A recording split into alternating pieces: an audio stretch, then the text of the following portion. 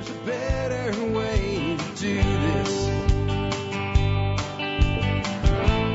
Let me show you a better way. You don't have to be another face in the crowd. Another edition of the Survival Podcast. Also today is an episode of the Bitcoin Breakout. If you want pure Bitcoin content, of course, you can find it at thebitcoinbreakout.com. This is a fantastic episode as far as TSP goes. It is the 3126 episode of the Survival Podcast. It is Tuesday, July the 19th, and today we're going to talk about lightning nodes for beginners. That was the plan. Interview goes 2 hours, so you know it's good. Because if it wasn't good, I wouldn't spend 2 hours on a podcast with a guy who I just actually met for the first time today. This is one of those ones, if you're a survival podcast listener and you don't generally come in for the Bitcoin content, but you figured you'd give today a chance and you're not sure, you got to listen to this one. Because the discussion became on Lightning in general. We talked about the Fountain app for a while. We talked about what's known as Layer 3 technology. So Lightning's Layer 2. An app like Fountain integrating Lightning would be Layer 3. And we came up with some stuff today. That this is why we do what we do in this world. And it's stuff that I think that people don't really understand. It's not about just making money. It's not about just number go up long term. It's not just about inflation protection. What if I told you that today, if you listen to this episode, you will at one point hear me and Jesse discuss completely demonetizing road piracy by the police departments with Bitcoin on Lightning. And I'm not going to tell you what it is right now, but when you hear it, you're going to be like, oh yeah, that would work. And oh yeah, I would use that app. And oh yeah, I would use Lightning on that app because I would have to. Even if I didn't know I was using Lightning, I would want that app. Because I would want the information that comes with it, and I would want to help other people. That's the kind of thing that this is about. This is why I've never let this go. So I'm excited for you to hear this.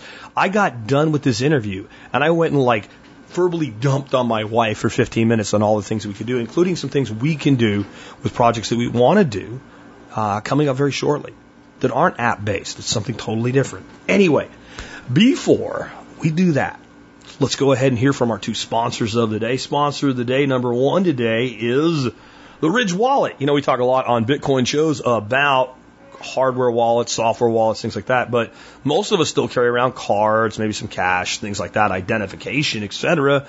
Well, you need a good wallet and you need a secure wallet. In the world of Bitcoin, hardware wallets are secure, right? Hold your own keys, your own coins. In the real world, the brick and mortar world, the IRL world, the biggest risk that we have today is everything has a damn digital tag on it. With Ridge Wallet, you have titanium wrapped around all those pieces of identification that can be just sniffed, basically sniffed with an $8 part off of eBay. More like $20 total to set up. You can make a wand for about $20 worth of stuff and go around and steal identification from people. It happens all the time. The Ridge Wallet looks cool. It works better. It's a minimalist product. You really want to check it out. And MSB members, you get 10% off all purchases at Ridge Wallet, including all their other really cool EDC stuff. Next up, Backwoods Home Magazine. Here's all I'll say about Backwoods Home today. I first found Backwoods Home Magazine in 1993. I had come to Texas out of the Army. I didn't have enough money to be a subscriber to anything yet. I got my first decent job in the winter of 1994, decent. I was safe. I knew I wasn't going to lose it next week or whatever. And I thought that magazine that I found when I moved here to Texas after I got out of the Army, I want that in my life. So that was the first magazine I ever subscribed to in 1994. It is 2022, and it's a quarterly, so it's 4 times a year. 4 times a year, Backwoods Home still comes to my house. I was literally 21 years old, and I'll turn 50 next month, and I'm still a subscriber. I ain't going to say nothing else if that's not enough of an endorsement. And now the show didn't start till 2008, so that's not like I'm recommending them because they're a sponsor. They could probably get away without paying their bill. That's how much I love them as a sponsor. All right, with that, let's go ahead and dig on into this. I want to introduce our special guest right now, Jesse Markowitz. We're going to be talking about, again, lightning nodes for beginners, but we're also going to talk about Bitcoin in general, self-custody, and all the amazing things that are coming with this exciting technology. Jesse's a computer enthusiast. He's a programmer. He's been doing that stuff for over 35 years. He's actually kind of new to Lightning. He installed his first Lightning node back in May, I think, April or May, on the Start9 Embassy One server. And he also does consultations. So if you want somebody to walk you through getting started or walk you through self-custody, he does that. He has a great website, yourpersonalcryptoassistant.com. And with that, let's go ahead and drop on into the live feed. And we are live, folks, today, and we are going to be talking about setting up Lightning nodes. I want to always give my disclaimer right from the beginning, though. If you see anybody ever in video comments claiming to be me, using my logo, anything like that, that gives you like a secret backdoor WhatsApp or anything like that, it isn't me. I don't do that. And there's a lot of imposters out there. Little thing just for the general audience as a whole. There has been a rash of counterfeit accounts being set up using my photos and things like this on Instagram lately, trying to bait people into backdoor conversations there, saying it's my backup account. I don't do that either. Never trust. Don't even trust but verify. Just don't trust. If it's not on my main account, it's not me. With that, I want to introduce Jesse Markowitz, who's going to talk to us today about setting up Lightning nodes as a beginner. We're going to talk about even if, like, it sounds like a good idea. It can be a good idea. It's not something everybody needs to do. You can always do something to learn. There's reasons you'd want to and reasons you wouldn't. We're also going to talk about setting up Bitcoin nodes. We're going to talk about Bitcoin and Lightning in general. And with that, hey, Jesse, man, welcome to the Survival Podcast and the Bitcoin Breakout. Thank you. I want to start out with, instead of let's talk about Bitcoin, let's talk about Jesse. Can you give us kind of what's your background? Like, you're spacing out in school, trying to figure out what to do with your life, and where do you end up professionally from there? Because I always like to get the audience kind of in touch with the guest. Yeah, I always start off on the computer side of things. Growing up, I was always fascinated by computers, got into all that stuff. In college, I did electrical engineering, but mostly on the computer side of things. Been everything from programming, literally device drivers for storage devices, all the way up through application programming, and then went from there more into the project management aspect of things, a little bit of sales support, managed a group of folks from a particular territory, again, in the technical side. And now from a day job, I'm doing cloud service manager. So all the stuff that folks are running in the cloud, I'm doing that for enterprise class software.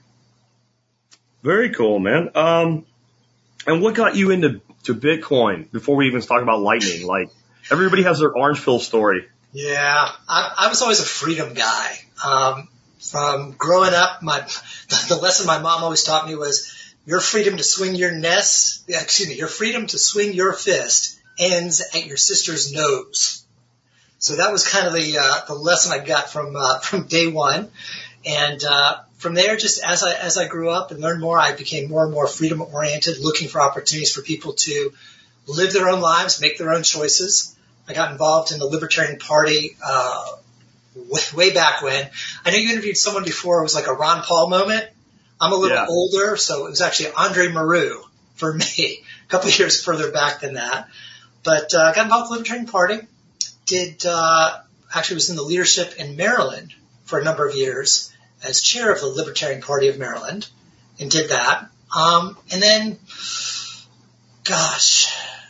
in early 2000s, started following some of the cypherpunk email lists, doing anonymous remailers. Basically the same type of stuff they do with Tor, with the onion routing, where you cryptographically wrap something up, send as a package to the next station, the next station, the next station. Gotcha. So that you don't know what's going on at the end, and it gives you some anonymity, some privacy.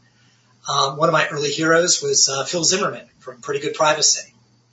So that's kind of where I got my entry into a lot of the cryptography, everything else. I found out about Bitcoin early, and really didn't do much of it. This is back in 2012, 2013. It was kind of like an interesting side thing, but I was kind of, I don't think this thing's really going anywhere, and I'm kicking myself something fierce right now. But so that was it. And then back in around 2017, I started actually playing with it, buying stuff with Bitcoin, and around 2018, 19, started accumulating a bit, started teaching people about it, and then you're a jerk, Jack. You got me sucked in. Actually, I'm not a particularly entrepreneurial person, but I got to the point where I said, this is crazy. I'm doing all this work helping people with crypto. Yeah.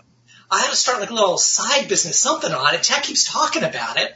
And so I did. So I started a little side business. My CPA was very happy with me. She said, it's good. Now all the stuff that you're doing, you can start deducting some of those as business expenses, and you guys are going to start getting paid for it. So I started doing that and just really orange pill, got sucked in. That's great. That's great. And I have somebody who I guess didn't get the memo. Real quick, we'll pause here, on Twitch. It says you're not on YouTube today. Yeah, I'm in YouTube prison, guys. So I am trying to monitor, all our alternative platforms.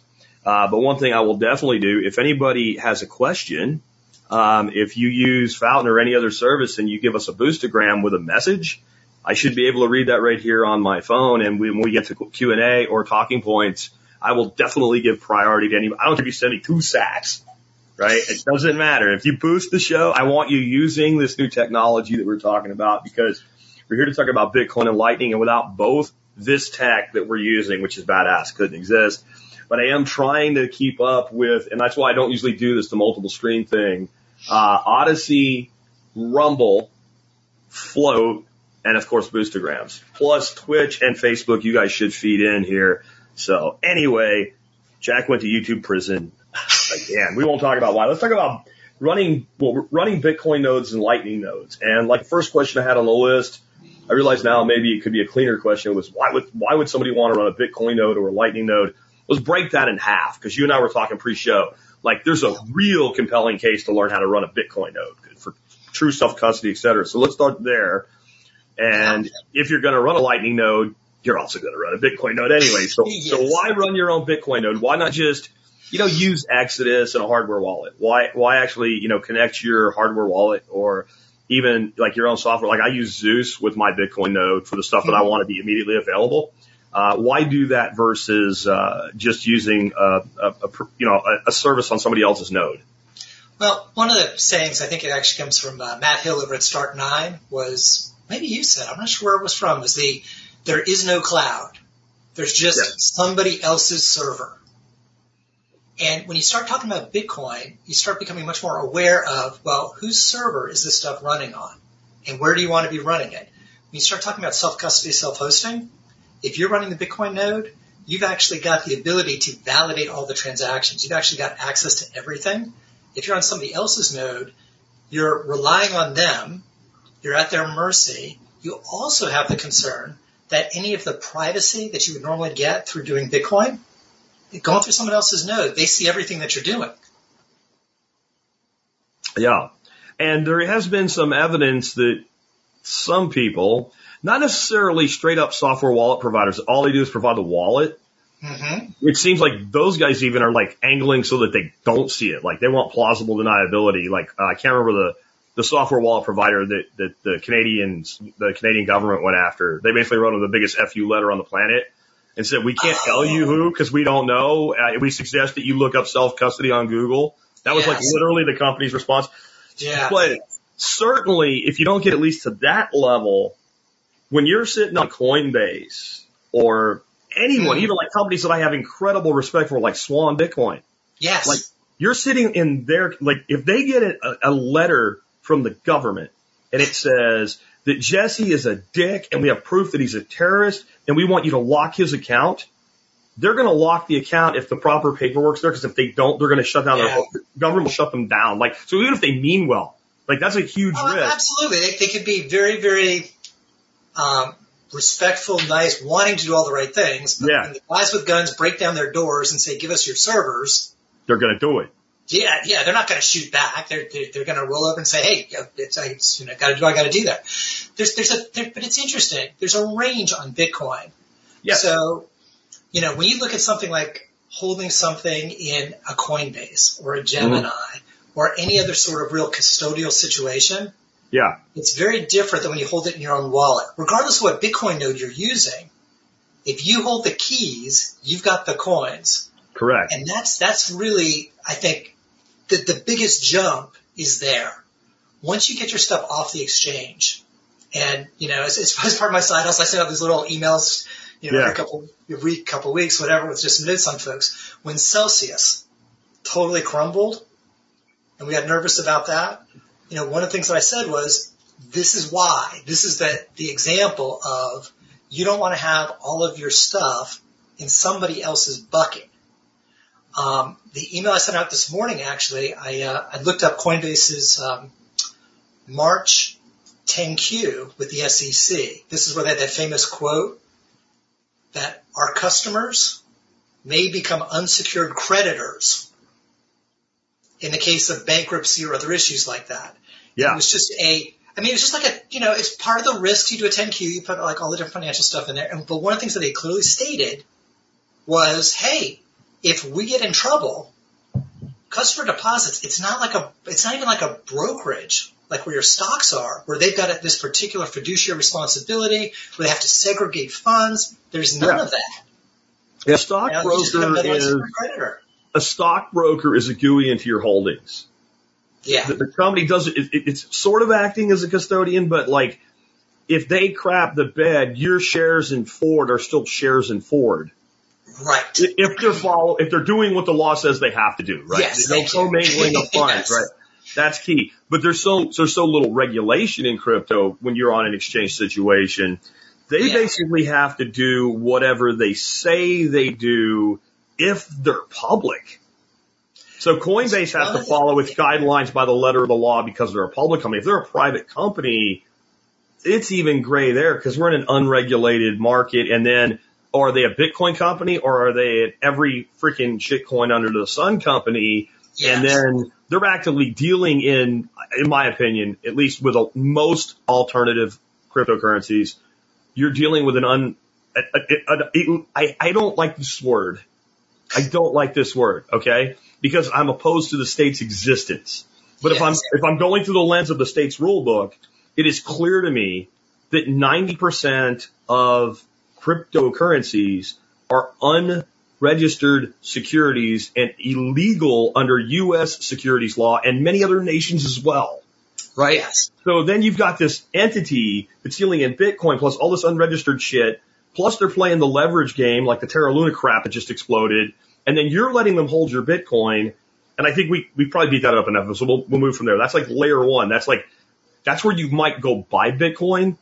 Right. But you get out. It's takeout. Like you got to view it like there's a restaurant that makes great Chinese takeout, but the atmosphere sucks. Right. So you go to the you're 100% correct. Ow. You're 100% correct. When you look at most of these exchanges, a lot of them, from a U.S. perspective, and a lot of your audience, myself, are all U.S. based, are overseas, unregulated. If anything happens, there's no chance of you suing them or, participating in anything to get anything back. So for a lot of those are incredibly high risk. As I look across the different exchanges, Coinbase, as a U.S. company, publicly traded company, has a lot more at stake, a lot more visibility, a lot more everything to do it right. So there's a lot less risk there than a lot of other places. Having said that, Coinbase recently had layoffs. Coinbase has rescinded job offers. Coinbase, as of today, I believe actually, is now stopping their affiliate marketing program. Well, that sucks for me. Yeah, I know. I'm saying the same thing. But, so that's what's going on right now. And right now, it seems maybe Bitcoin's at kind of a bottom. Maybe it's coming back up. But who knows? The Fed raises rates. There's some other, excitement in the market goes down. This thing goes back down again. Coinbase may have problems. Seriously. More than, let's say, Swan, because Swan's just like they're holding like liquidity equity in Bitcoin and Bitcoin and Bitcoin. Swan is basically I'll hold your Bitcoin for you and I'll help you with your Bitcoin. Yeah. They're not doing a whole bunch of exchanging across a wide range of currencies. They sell Bitcoin for fiat. Yeah. It's Bitcoin to fiat and fiat to Bitcoin. And what I love about them, when you are used to doing something like, I'm going to buy $100 on Strike and send it to my hardware wallet now. Yeah. Right. It seems like their withdrawal procedures are a pain in the ass, but they're like an ultra secure, ultra conservative company. But like you can set up on Swan, you're running your own node, you've got your own wallet, and you can do auto buys. And then like, let's say once a month, a specific amount that'll automatically withdraw. Yeah. And you can even do that where I don't remember what the tech is behind it, but basically it generates a new receive address every time it does it, so it's a unique UTXO. Right. Right. So they're encouraging you they make their money on fees. Yep. Right. So you holding the Bitcoin there doesn't matter to them. So it's like imagine selling gold coins, but you never hold them.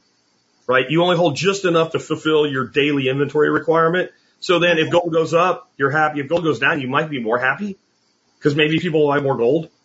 Right. So that's the cleanness of a one and done company here. Anyway, I derailed this. I'm sorry, but this is just interesting to me. Let's go like level 2. Yeah.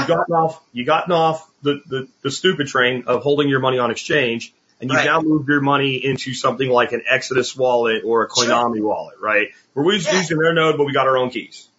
Yeah. So here's the next thing that a lot of people don't really understand about Bitcoin. They know about these on-chain transactions, but before the transaction makes it on-chain, it hangs out in mempool. Okay. Which is basically just hey, I've got the signed transaction. I broadcast it to the network of all the different Bitcoin nodes. The miners then try to put all those transactions into a block and then find the hash that works for that block so they can get the block reward. But all of that mempool action, all of that happens with the Bitcoin nodes. And if you're not running your own node, even if you're running an Exodus wallet, when you do an Exodus transaction, or whatever your wallet is, if it's not connected to your Bitcoin node, anytime that you say, hey, send from here to there, or anything else that you're doing on chain, it actually gets to be a signed transaction that goes in mempool, and the first place that it goes is to their Bitcoin node. So they know everything that you do. No matter what you do with UTXOs or addresses or any of that stuff, it doesn't matter because you're all going through them. And for the sake of argument, if they don't like you, they could just kind of go, what? Oh, yeah, that transaction, we'll just put it at the bottom of the queue. Now, there's only so much games that they can play, but, there's that potential. Once you've got your own Bitcoin node and you're running that, you're a player. You're in the club. You get to see exactly what's going on. One other thing that, since I started running my own Bitcoin node and doing that I found really fascinating was actually watching as the mempool fills up. And watching which transactions make it in and which ones don't and how full it is and all of that. And one of the things that was really fascinating for me is I could actually look at those transactions and go, hey, I wonder what this is. And I could start doing queries to say, hey, what about this address? What about this transaction? This transaction talks to that address. Let me look at that. There's a lot of just curiosity perhaps, but fascinating information that's out there. Let's say for the sake of argument that you're not running your own Bitcoin node. You just go to some block explorer, whatever else, and from there, you run these queries and you're looking at stuff. Well, guess what? There's nothing private about that. You're going through a website. That website knows exactly what you're querying. If you're concerned about the queries you put on Google because you're searching up for something that might come back to bite you, maybe not today, but 20 years from now or whatever it is, on the blockchain, it's the same type of thing. If you're doing a query into somebody else's node, they know what you're asking. Yeah, absolutely. So let's move on to what does it look like when we have our own Bitcoin node and we have our own wallet. And at that point, there's a lot of different ways to handle that, right? There's a ton of different wallets, and that wallet, I think people need to understand, is acting like a GUI, right? That's another technical buzzword that may not have helped. Wallet is such a bad name. It really is. It's more of a management tool. Right? It's a thing which allows you to manage, to receive, to sign transactions, to confirm, right? So when I set up my Lightning node on Voltage and of course a full node to go with it, Tom walked me through everything, my web admin guy, and I'm using Zeus and I love it. I freaking think it's one of the greatest wallets anybody ever made, and we shouldn't call it a wallet, but that's what we call it, right? And it is the only software wallet, right, that I'm aware of that you have to use your own node, right? Like there are wallets that you can use your own node or you can use their node. Like Zeus doesn't even have a node, right? They doesn't even give you that option. Yeah. And so when you do that, like you said, like I can be logged in online and I can either be moving Bitcoin on Lightning or I can be moving Bitcoin on chain. And I'm here with my phone and I'm doing a transaction and I'm watching in my dashboard of my node online and I'm watching the transaction happen in real time on both locations. I will tell you, one of the things for me, it's addicting. yes. Right? Especially when you get the Lightning, because you can move all this shit around for almost nothing. Yes. Right? Yeah. Yeah, one of the things I definitely found was that after running my own nodes, I spend more time just kind of watching, hey, how does this happen? Where does it actually go? I did some an on-chain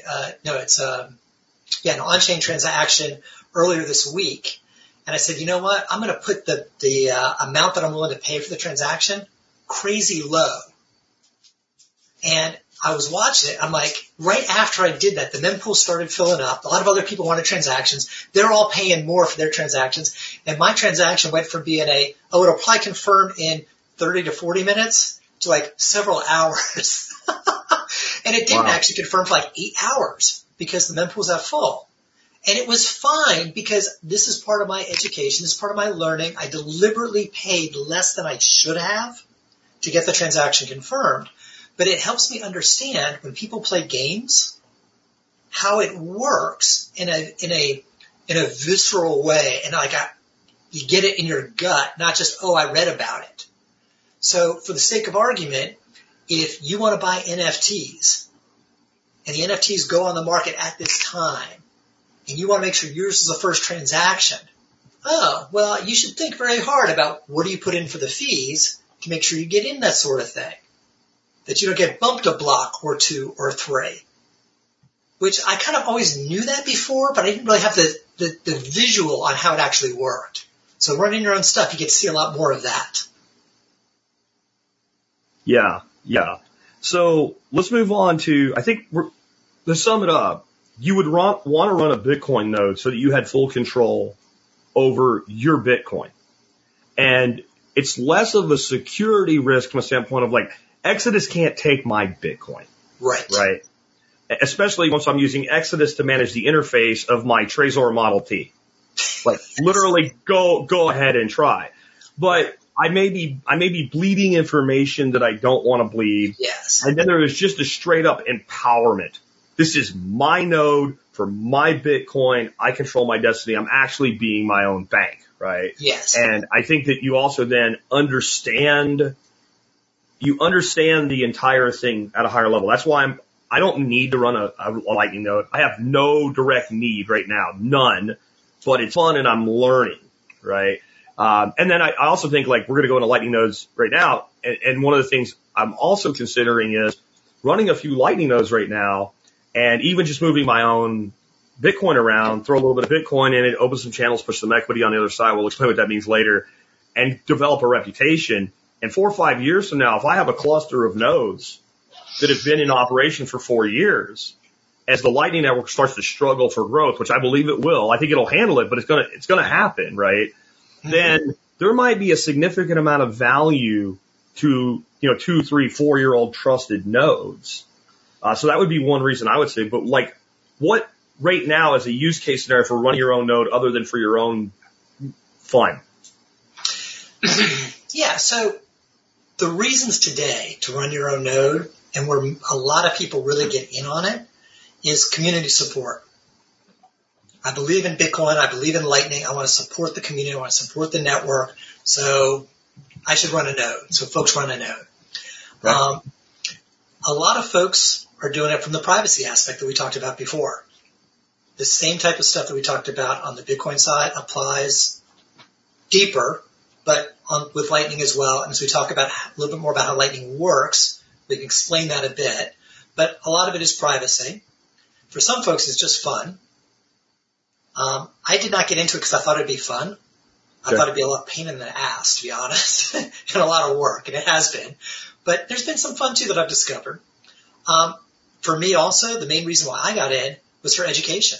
I wanted to learn, like, how the guts work. And I just know me. If I read a book, I'm going to get some of it, but I'm not going to really get it at the level at which I need to. I'm not going to understand enough to ask that next level of questions that I need to ask. And you actually do it. I break things. I go, oh, man, I shouldn't have done that one. And I learn. I'm going much better that way than by reading somebody else's stories about it. And then the other thing is profit. For a lot of people, they look at Lightning and go, oh, wait a second. Hey, I got this Bitcoin. I don't want to give up custody. I don't want to go to some crazy DeFi thing where they're going to promise me return. I want to own my keys, own my stuff. But if I put my Bitcoin on my Lightning node, I could earn routing fees. I could actually make money at that. And the short answer is not today. Not easily. It's not easily. Kind of plug and play. I thought that when I first started it. That was my first motivation. So I'm going to run this Lightning node because then I can self-custody my Bitcoin. I can put it to work. I can earn a return on it with very little risk. Yeah. And that's just not the case today.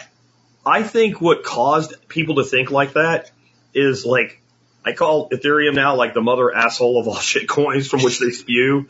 So we ended up with all these Ethereum generated tokens that they then, even though they were generated on Ethereum, they became proof of stake. And then we ended up with all these like Ethereum killers that were proof of stake. So you went out, you bought shitcoin XYZ, you put it in a wallet, you staked it in some way, whether it was delegated or self-staking or whatever, and then you got an ROI on it. So I think, and I even made the comparison in ignorance at one point. But I did say kind of, right? And the way I explained it to like that it was like kind of like proof of stake with Bitcoin. Well, it's not. Yeah. It is in a way because the equity side, which I said we'll get to, is basically a stake on your part, but it's really just to enable the transaction.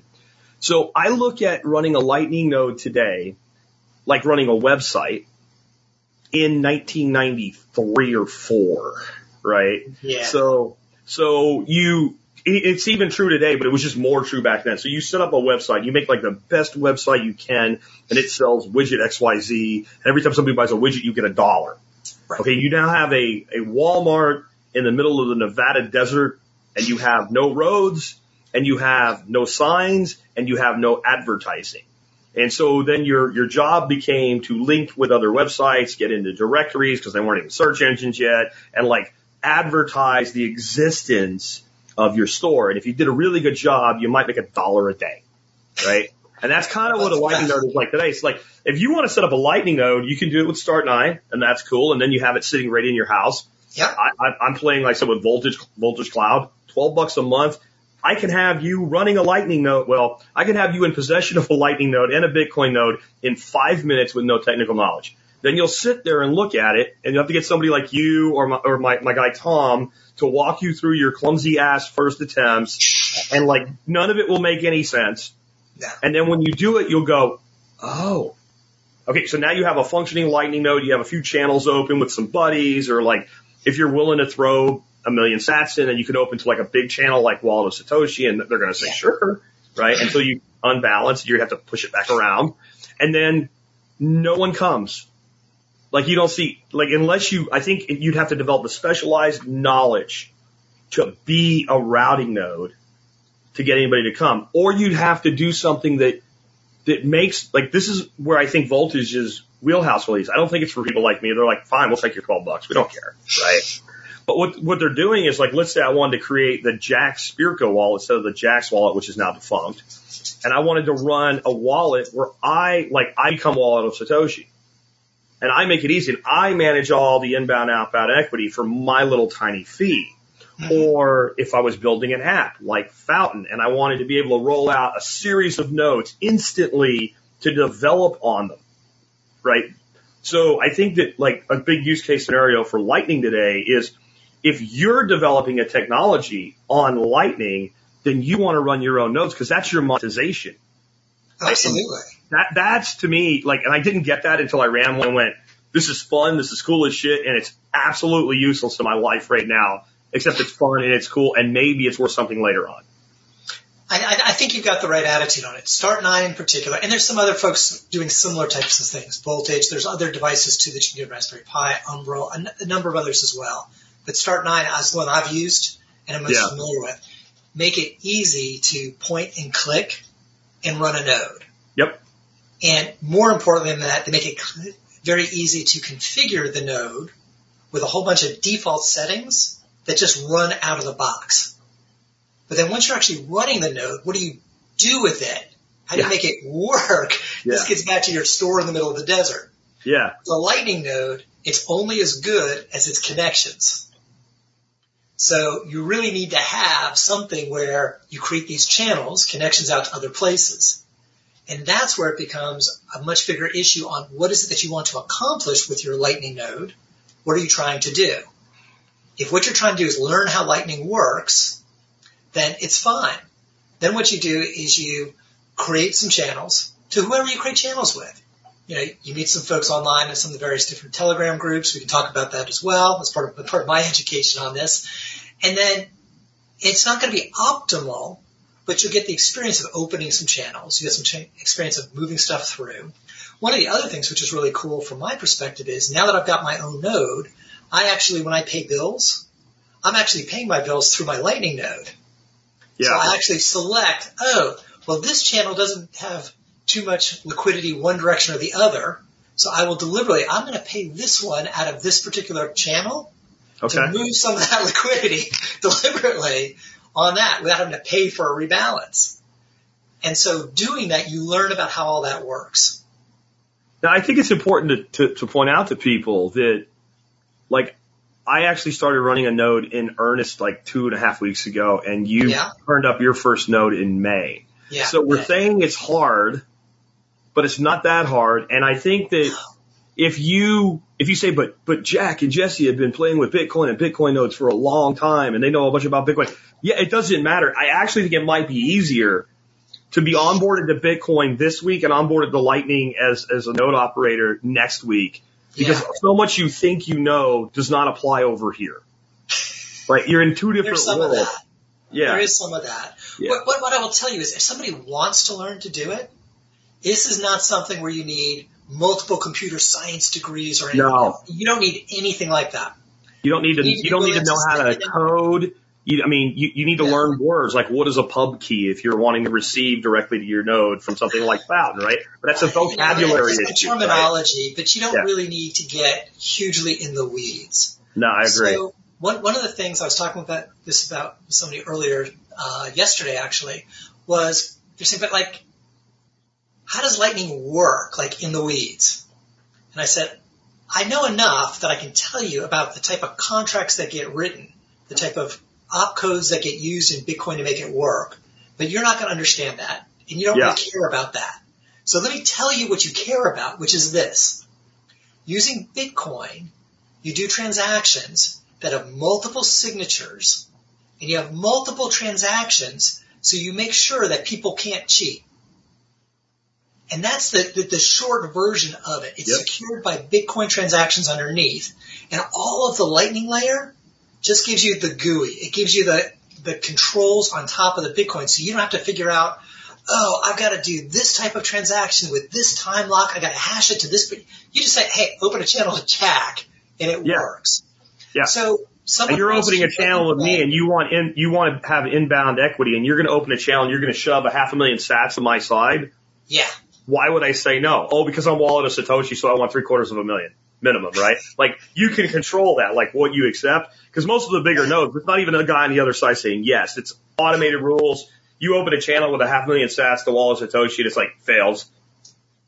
But by default, most nodes are set up that if somebody wants to set up a channel with them, and basically give them incoming, they'll take that for free. Go, sure, set up a channel.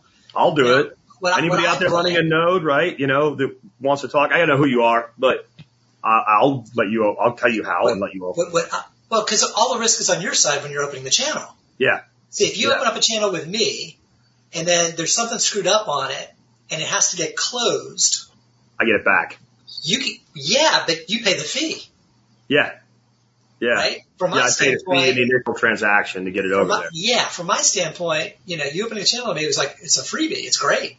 So if you want me to open up a channel to you, it's not unreasonable, unless there's something else external going on, for me to say, hey, I'd like you to cover my on-chain fees to open the channel, to close the channel. Yep. That type of stuff. So it's not an unreasonable request for them to do some, but I know some people charge excessively. So I get away with it. Yeah. I think there's another reason to get into running a Lightning node. Let's say you're a person with some money. Yeah. And you're thinking, I want to develop some technology. Yeah. and you're like, I want to develop an app, and I want to integrate Lightning into my app, or I want to integrate Lightning into my online community, or I want to do this thing, and I want Lightning to work with it. Mm-hmm. And if you don't run a node first, then the people that you hire to do that work are going to rake you over the coals, and you're going to have no idea what makes sense, what's kosher, and what isn't. So, like, I use the Fountain app now. I think it's fantastic, and it would be an example of like a really great piece of technology that you better have known what you were doing first. But right now, if somebody wants to communicate with us, they can go in Fountain. They can go into either the Survival Podcast or Bitcoin Breakout. They can say, I want to boost that show. Yeah. And they can say, I'm going to send Jack 500 sats. And they can put a note and they can send it to me. But this is the exciting part. So I got this guy that works his ass off named Tom, handles all my web shit and all. I'm like, I want more compensation to Tom. Well, if I hire Tom to do a thing, he sends me an invoice, I pay it, there's tax shit there and all. Like, I have to do something with Tom. But if I just say Tom gets a 20% split of that inbound Lightning on his account, I don't do anything, and I didn't pay Tom. He's a business partner. He takes his cut, you take your cut, and you're not the pass-through. You don't have to worry about having to account for an income and an expense. It just never hits your books at all. So I'm just looking and saying there's a lot of people out there, like in my audience I know, that are very well off financially, that are technologically savvy, but they don't really understand this. Mm-hmm. Or they're sitting on a ton of Bitcoin because they're as long in the game as me, but they didn't go out and evangelize and spend it just to get people using it. They were smart. They just kept it, right? So they have a ton of money. They have a great idea. And like when somebody asks me, like, what's the most exciting technology there is right now? Not in Bitcoin, not in what is the most exciting technology there is in the world right now? It is Lightning. So that person, if they go ahead and just play around, just send some of your own Bitcoin in circles and learn how it works. They'll probably in that entrepreneur mind or that innovative mind or that engineer mind go, I have a thing. That doesn't guarantee the thing will be successful, but you'll probably be able to go right away, and that thing is not doable, but it would be doable if I did this, this, and this. And then when you go to spec it to somebody to try to build it, you know you're not specking bullshit, and you know when they tell you are. Listen, when you go to the auto mechanic, the best you can do is the car's making this sound, roompa, roompa, roompa, roompa. Yeah, I need $1,100. Okay, here's $1,100. Yeah. I have no idea, right? Yeah. If I know enough about the car to say, hey, there's a problem in the drivetrain. Yeah. I know it's something down here. It's making this sort of $5,000 now. I got some idea, right? Yeah. Yeah. Yeah. Or you need to replace this thing. A lot of learning Lightning is to get you enough to understand that. And I will tell you, a lot of what I preach is you need to use Bitcoin. You need to use Lightning. You need to start using it now, not because it's the most effective way to pay your bills or get paid, although it's getting there pretty quick. It is. But you need to learn it today because at some point not that far off, it's going to be the rails on which everything else runs. Correct. And if you understand that, you'll be able to work with the technical guys. You don't have to write the code, but you'll understand what they're trying to do and how to put it together. And now's the time to do it before anyone else has it all figured out. Unless somebody's interested in the stuff we're talking about from a tech standpoint, they want to do it or they have a plan for it. Like the average person hearing this right now and who will hear it for the next couple of days after it gets its big hit, when it hits the podcast, they would be just fine going out and like getting Wallet of Satoshi or something like that. Yes. And whenever you're doing a Lightning transaction between peers, you just use it. And whenever the balance gets high enough, like I don't want to leave that there under risk anymore, do an on-chain transaction and move it to their long storage and then build it back up again. And if like I'm going to go to this convention and everybody's going to be taking Lightning, maybe I throw a few $100 in it. And they don't need a node unless they have the intellectual curiosity or the desire to learn more. Like, would you say that's? Yes? I would say that's fair. For most people who want to do Lightning transactions, if you have a custodial Lightning wallet, talking to somebody else's Lightning node where they manage the channels, and then you just don't put too much money on it. Yeah. Now, I think the example used before was you go out to the bar, you're not going to bring your life savings in your wallet to the bar. No, you bring, $100, $200, whatever you expect to spend, plus a little extra just in case. That's what you put on your Lightning wallet. And if that's custodial, that's fine. You don't worry about it. And that's where you get to solve the how do you buy a cup of coffee with Bitcoin? Right? That's exactly what it's for. Lightning makes that work. But the part that makes Lightning even better than that is it's not just buy a cup of coffee. They used to call them microtransactions. I've started calling them nanotransactions. Because you can literally, and I've started doing this on Fountain, you could tip people 10 sats, right? Yeah. It's nothing. What is that? I'm trying to, in my head, I think 100 is like 3 cents, somewhere in that range, right? Yeah. So it's a fraction of a cent. Yes. It's at that level. And it works. You can do it. And the transaction costs are not that crazy, which is amazing. Yeah. So with that in mind, that most people just don't have to run a node. What made you commit and actually start running a node? And when you decided to do it, what was the hardest part of being able to do it? So where I got started on why I wanted to do it was I had this thought of getting free sats. I thought I could take my Bitcoin, put it on a Lightning node, earn routing fees, and make decent money. And it wouldn't be that hard. So that's kind of what got me looking into it. As I got into it, I spent probably about a month watching YouTube videos, reading, researching websites, everything else, going through some of the different online forums, trying to figure out how do I make money at this? Does it really work? And the longer I looked, the more I came to the conclusion that Jesse, you're not going to make money at this running a routing node. At least not to start. Long term, it's different, but starting out, there's just no way. But I still wanted to do it, so I kind of had to look inside and go, hey, if you know you're not making money at this, why do you still want to do this thing? And what I came back with was really because I want to learn how it really works in the guts. And for most people listening, probably not. You think you want to run a Lightning code node? Yeah, think twice. It may not be worth it, Like, my kids like fixing their bicycles, right? Yeah. And I encourage that because it gets them with the tools and it gets them hands-on with real stuff. And I don't really care if they fix the bike or they break it. They get to work with the tools. If you want to work with the tools, run a Lightning node. Yeah, absolutely. Learn how it works. But if you just want to, get to work, get to the gym, get to whatever, and ride a bike, don't sweat it. You don't have to do any of this stuff. No big deal.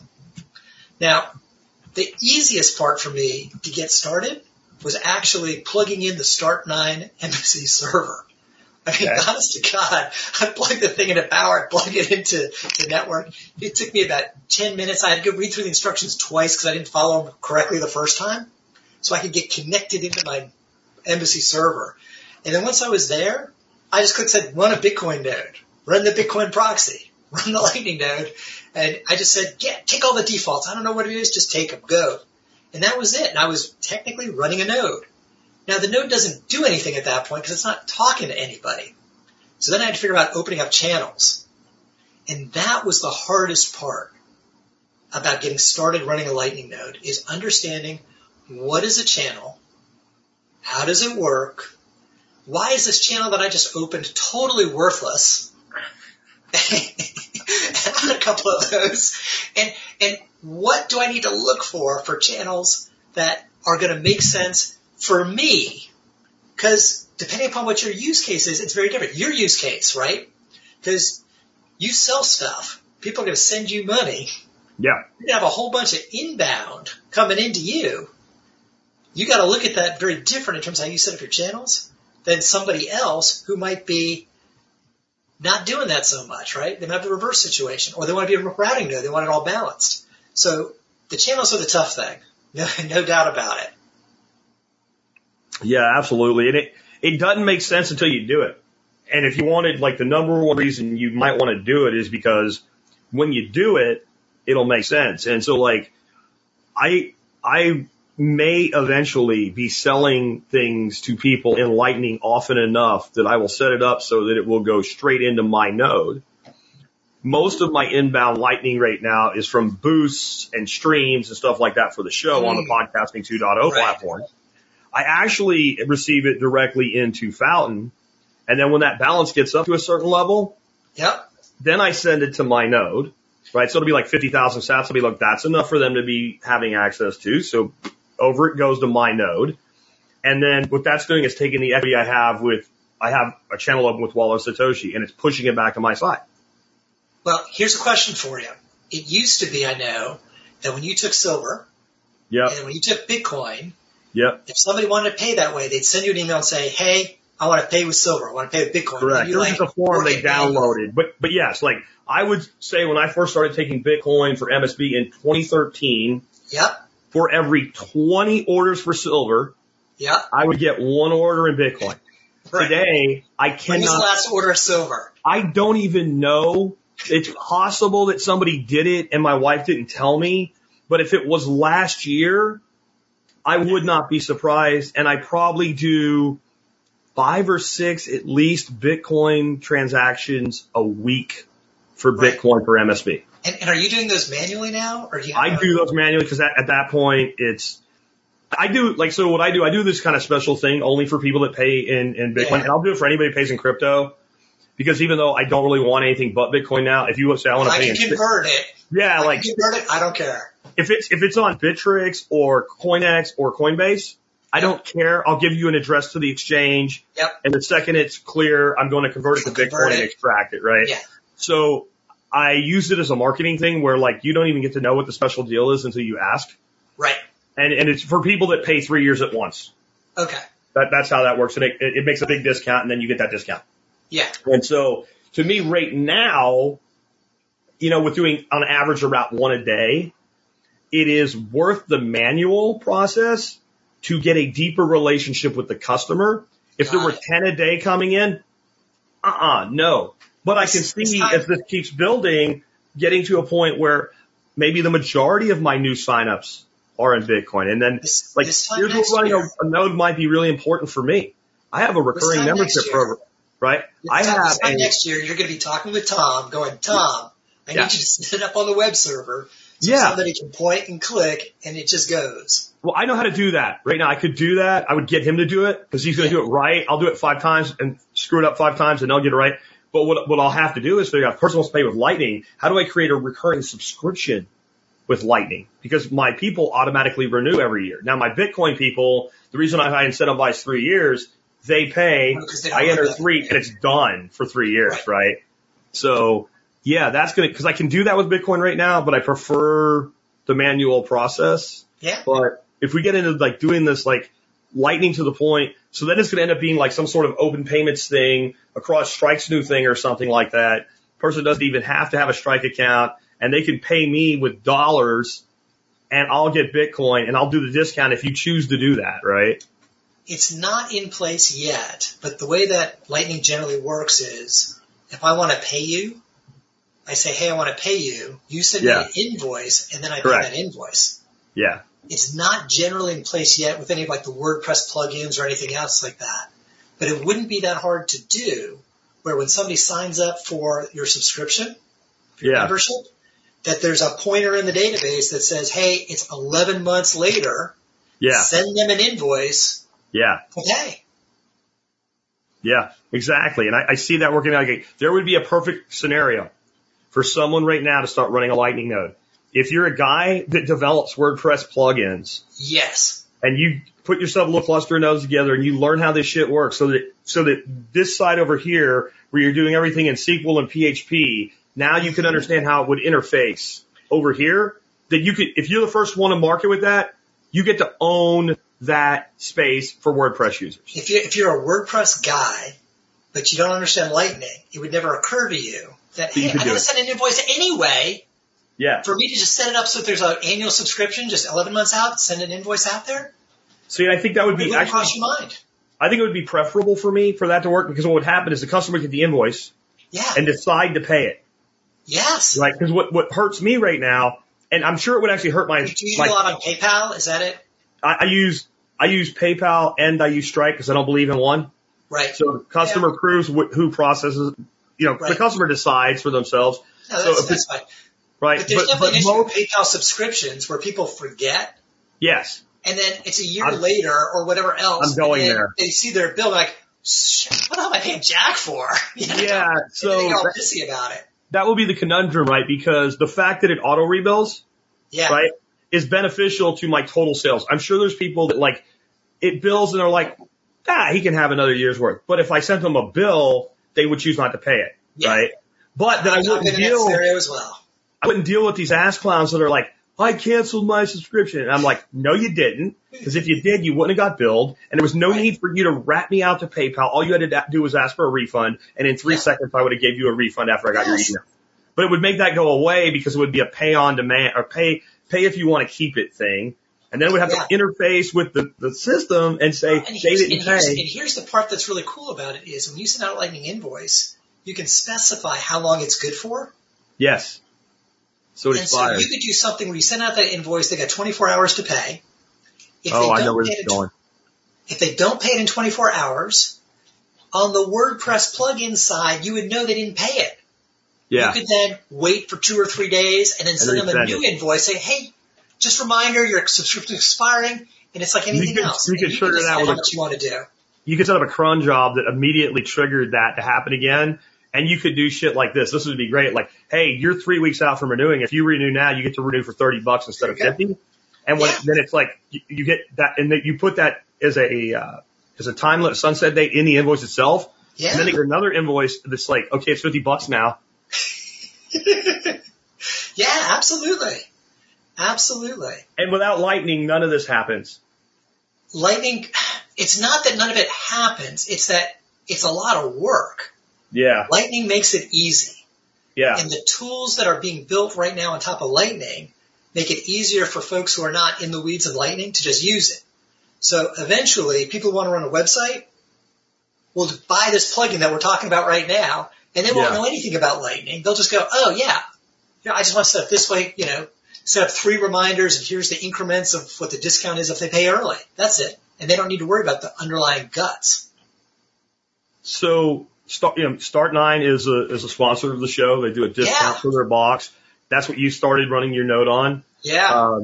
I'd say if you have a Start9 box, run a Lightning node on it. Why not? You have it. It's right there. I don't know that I would. I would actually disagree with that just a little bit. Okay.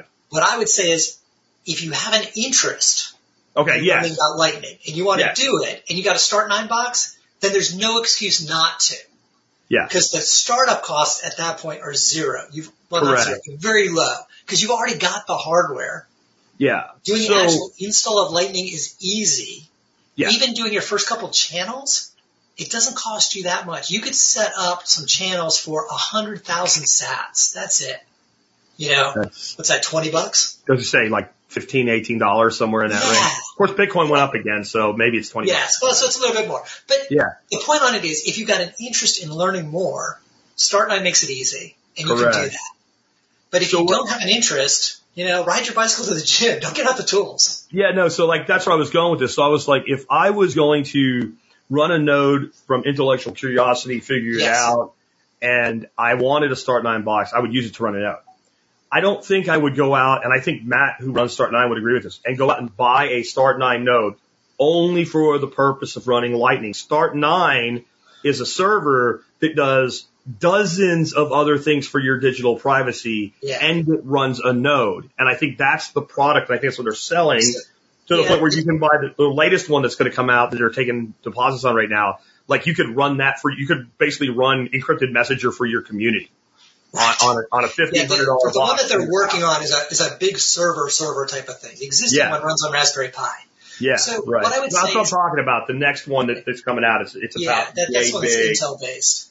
And it's like you become the hub of your community, and your community is whoever you decide. It could be your family that all lives locally, or it could be your extended community.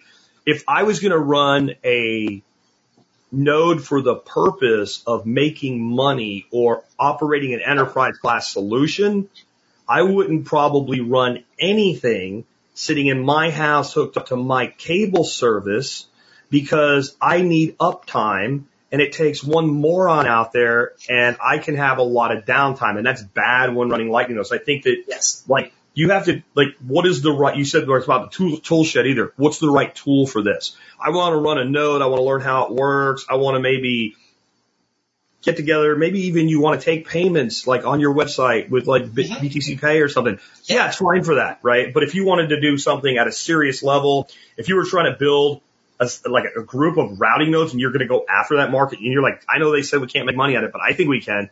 I wouldn't want, if my cable or my internet goes out, I'm down. I don't think I'd really want that in that scenario. I think a lot of that just depends upon how IT savvy you are in your house. You know, at one point, some years back, I actually ran cable and DSL at the same times. So I actually had two independent connectivities into my house. They were actually on different poles coming to the house. Okay. So your idiot would have knocked out two poles to like totally take me out. Yeah. But to your point, that's not typical, right? No. That's not typical. So to your thing about like the right tool for the job, whatever else, if you want to build an enterprise class service, you're going to want to be in a data center that offers you the capabilities that you need for that. Yes. Mostly. Yeah. Mostly. There's one exception I'll come back to later about that, but for the most part, that's what you're going to want. If it's anything less than that, if you're running for your personal education, you're running for a personal business, like the side business that I run, right? If payments are down for 6 hours, I'm really not that worried. Somebody's going to give me a call, go, hey, Jesse, I tried to pay you, it didn't work. I'm fine, we'll work it out. It's fine. Well, they're going to send you an email, and when you're back up, you'll get the email and you'll have it. Exactly. At your level, it's a little bit different because you're a much bigger operation than I am. But even there, it's not at an enterprise type scale. It's not. I'll put it this way. Yeah. I'll put it this way, not even related to Bitcoin. Somewhere in Salt Lake City, there is a data center. And in that data center is a box about yay big for those that are watching the video. And in that box is a whole shitload of power, a whole shitload of friggin' hard drives for backups. I have access to it. Tom has access to it. It's got a great big ass pipe coming out of it to deliver all the downloads that happen off of the audio side. And it's not in my house. Right. And I don't want it in my house. And it's not in Tom's house, and Tom doesn't want it in his house because that's $780 or whatever it is I pay for that thing every month. That is my business. Yes. Right? It's not a piece of if that blows up and goes away, I have nothing. That's why we do backups and shit like that, right? But I have nothing if that server goes away. I don't trust myself with it, and I damn sure don't trust Encore with it. Right. Like, data centers have backup power. Data centers have redundant pipes. Could I build that? I used to spec the infrastructure for data centers. Yes, I can build it. Do I want to? No. No. So, to your point about Start 9. Yeah. If you want to go out and you want to run a Lightning node, and your thought is, hey, I'm going to run this thing for, a month, couple months, and just kind of like mess around with it, then if you go to a service like Voltage and you're paying $10, $15, $20 a month, get it going, that's fine. Yeah. If you think about it, you go, you know what? I'm probably going to do this. It's going to be a year, a couple of years. I'm going to run this thing for a while. And you know what? If I get the Start 9 box, there's this other stuff I can do too. Yeah. Very quickly, you go, well, if I'm going to get Start 9 anyway, do I really want to spend $15 a month on this extra thing? I could just run it on Start 9 with the other stuff I want to do too, put it together, and then it kind of makes sense to run it in your house. But again, we're not talking enterprise. We're talking. We could do both for me, right? for my family, a couple buddies. Yeah, and we could do both. Yeah, you can absolutely do both. Yeah. And, yeah. One of the things which you made the comment about was running a node now with the thought that in a couple of years it might be more valuable. And that's something which I agree with as well. It's one of the things I'm thinking through right now as I'm trying to figure out, okay, I've got the basics up and going. Not making money. Profit. I'm making some money. But there's income, but not profit. Yeah. But it's been an educational experience. Maybe if it doesn't cost me too much and I get to use it for my own business and continue learning, experimenting, everything else, maybe if I hang in there for a year, 2 years, the fact that I've got a node with a 2-year history of uptime and everything else, maybe it's worth something. And maybe at that point, I transfer it to a more enterprise facility and do whatever else I want to do on that side. So that's certainly possible too. Just responding to a listener here over on Odyssey. Yeah, I agree with that completely. What do you think the most important things are that you learned since you started doing this about running nodes, running a Lightning node, things like that? What are the things like, if I hadn't done this, I wouldn't know this, and I'm glad I know it? It's the most important things that I've learned. I would say knowing how channels work and what the risks are when using Lightning. That by actually doing it, I've learned it in a way that otherwise I never would have gotten it, just by reading a book or anything like that. Gotcha. Yeah. So why don't we blow that out a little bit? Because a lot of people, I think, don't understand what are the risks. So, I could lose some sats running a Lightning node. Can you explain how that might happen? Yeah. So the thing which is great about running Lightning nodes is it's still your Bitcoin. Everything that's on chain is all secured by the Bitcoin underlying chain, layer 1, you're all good there. Anything you put into a Lightning channel is secured by multiple Bitcoin transactions.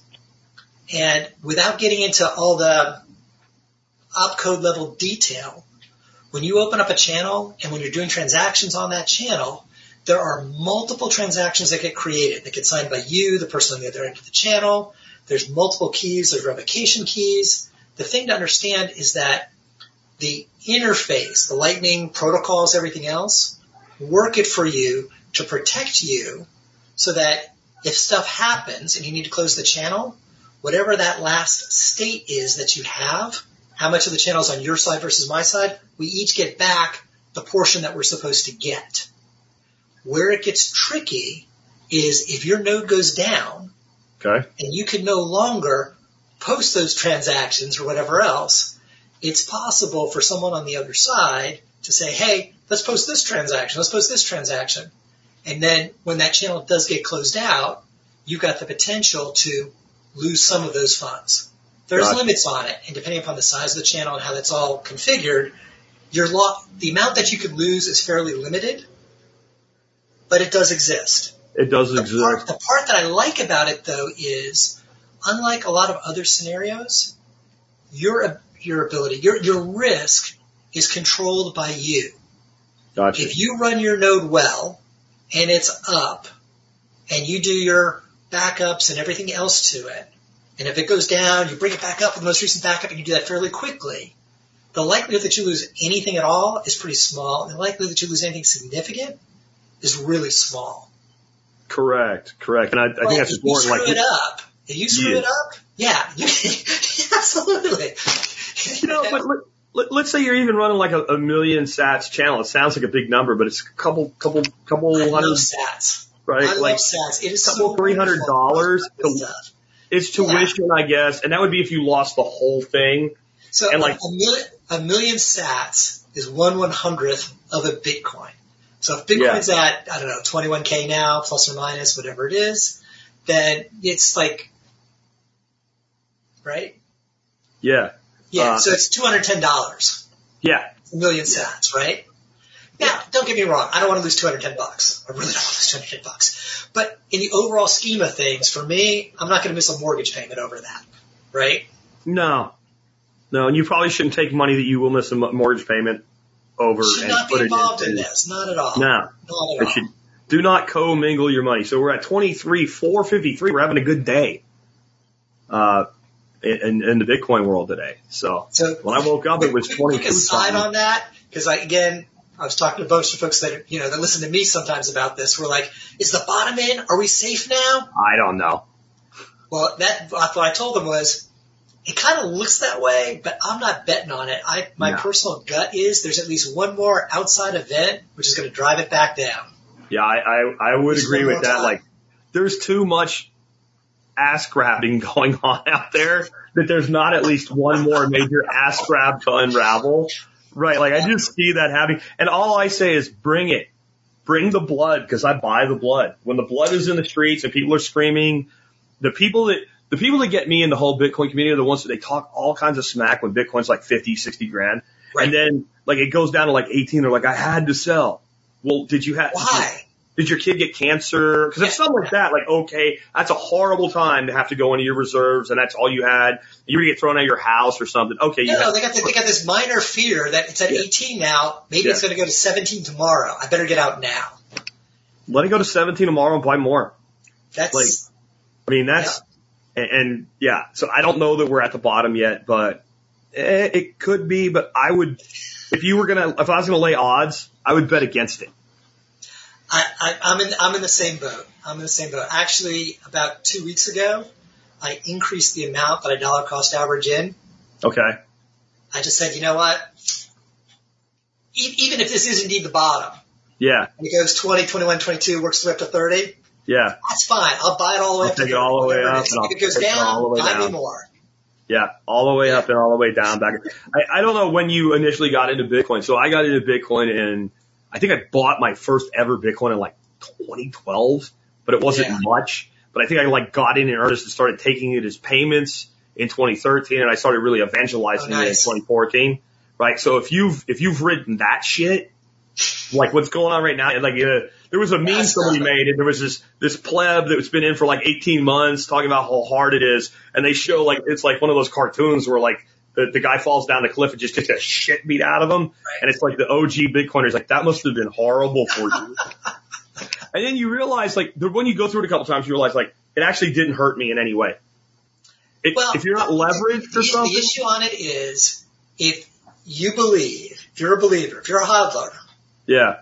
You don't care because you know that in 2030, in 2040, it's the right call. And so if it goes up a bit, goes down a bit, whatever it is, when it goes down, I'm going to buy more. When it goes up, I'll buy a little less. I'm going to keep going. Doesn't matter. Yeah. Absolutely.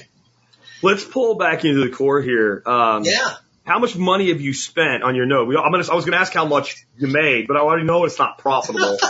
Right. I haven't made any money on my node, but I've used my node to take the money I've made and to move it around, right, and to control it.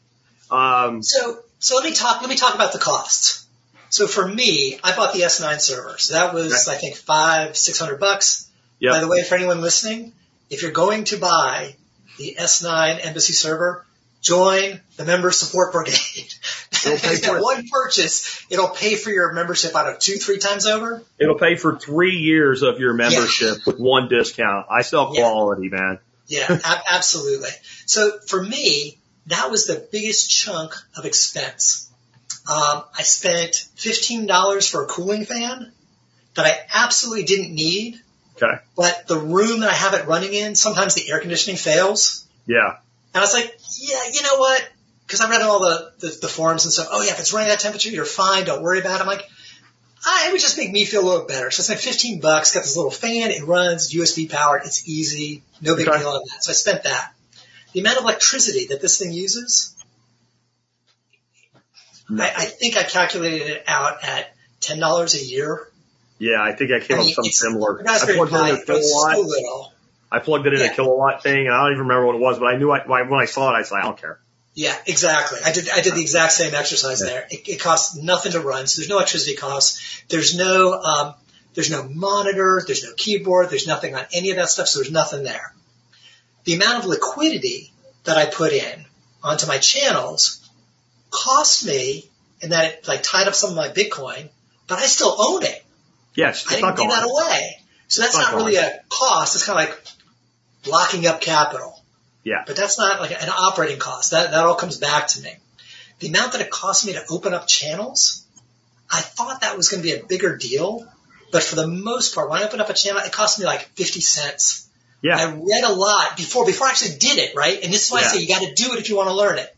There's all this, oh my God, you have to avoid forced closes. And when you open channels, it's expensive on chain. I'm like, it cost me 50 cents. Okay. Yeah. Really. One time I was in a hurry to get it done, so I paid more. And I think I spent $1.25 to open the channel. Okay. In the scheme of things, it really cost me almost nothing. I had a couple times where I bought some liquidity. I bought inbound liquidity from some providers to open up those channels. And so I think I spent $10 on one and $15 on another. So from an expense perspective, I have not spent a lot. I spent typically somewhere in the neighborhood of about 10 to 25 cents at a time when I do some rebalancing. So again, there's not a lot of expense on that.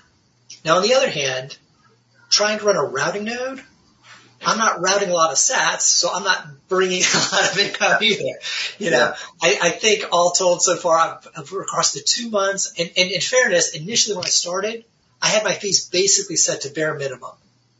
Okay. Because I just wanted to flow something. Just let me see how it works. I don't care about making it. So it was about 2 weeks ago I actually started saying, okay, let's raise this fee here, let's drop this fee here, and started turning some of the dials, started working on some of that. So I think so far I've made about 25,000 sats in income. Okay. So not much, but on the other hand, but you did it. See, I did it. Exactly. But you did it. I remember, so when I first started getting into online marketing, I sold a lot of stuff like in the telecommunications space because I'm like, and this is when people, like, this is a long time ago, right? I am definitely, I don't know if I'm an OG Bitcoiner. I am an OG web marketer. Right. I was selling long distance phone service to your landline on websites, right?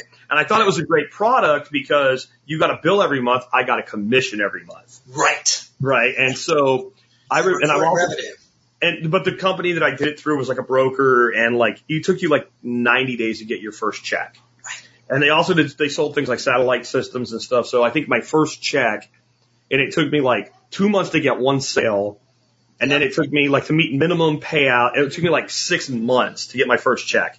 Yeah. And it was $67. And at the time I was a regional sales vice president with a salary over 200. Right. Right. And I'm running around telling my wife, look. And she's like, that's $67, fool. Like, why? And I'm like, no, because this is my money. And I made a machine and the money came out of the machine. Right. And even though it took that long to do it, I wasn't sitting there working all that time. And now I can also see it was going up. Like you see your next month's payout, And I was like, I built an online money machine. Well, that's what you did, but you built it in the world of Bitcoin. It's small, but so is Lightning. I think there's like 4,400 Bitcoins of liquidity on the entire Lightning network last time I looked at it. Yeah. That's tiny. It sounds like a big, if it's your 4,400 Bitcoins, it's a lot. Yeah. If it's running a network, it's nothing, but it's growing every frickin' month. It's growing. Yep. So do you want a piece of it or not? I guess is another way to look at it. If somebody did want to run a profitable node, I guess, I mean, what do you think it takes? If you want to run a profitable node, so what I would say is start small. Start like I did. Do your thing. Learn about it. Don't put a lot at risk to get it figured out as you're starting. And then after you've taken that month, 2 months, you learned the basics, you got it going, you got something working, then you start scaling up. It takes probably at this point a couple Bitcoin in total liquidity on your node to be at scale enough to actually be profitable running a Bitcoin node. So I think if you're thinking you're going to do it for 0.01 Bitcoin and run a routing node, it's just unrealistic. I think you need to be thinking you need to be in the 2 to 5 Bitcoin at a minimum to like get in the game as a real profitable routing node, and probably somewhere in the 10 plus to be significant about it. You need to open up channels that are not 0.01 Bitcoin. Yeah.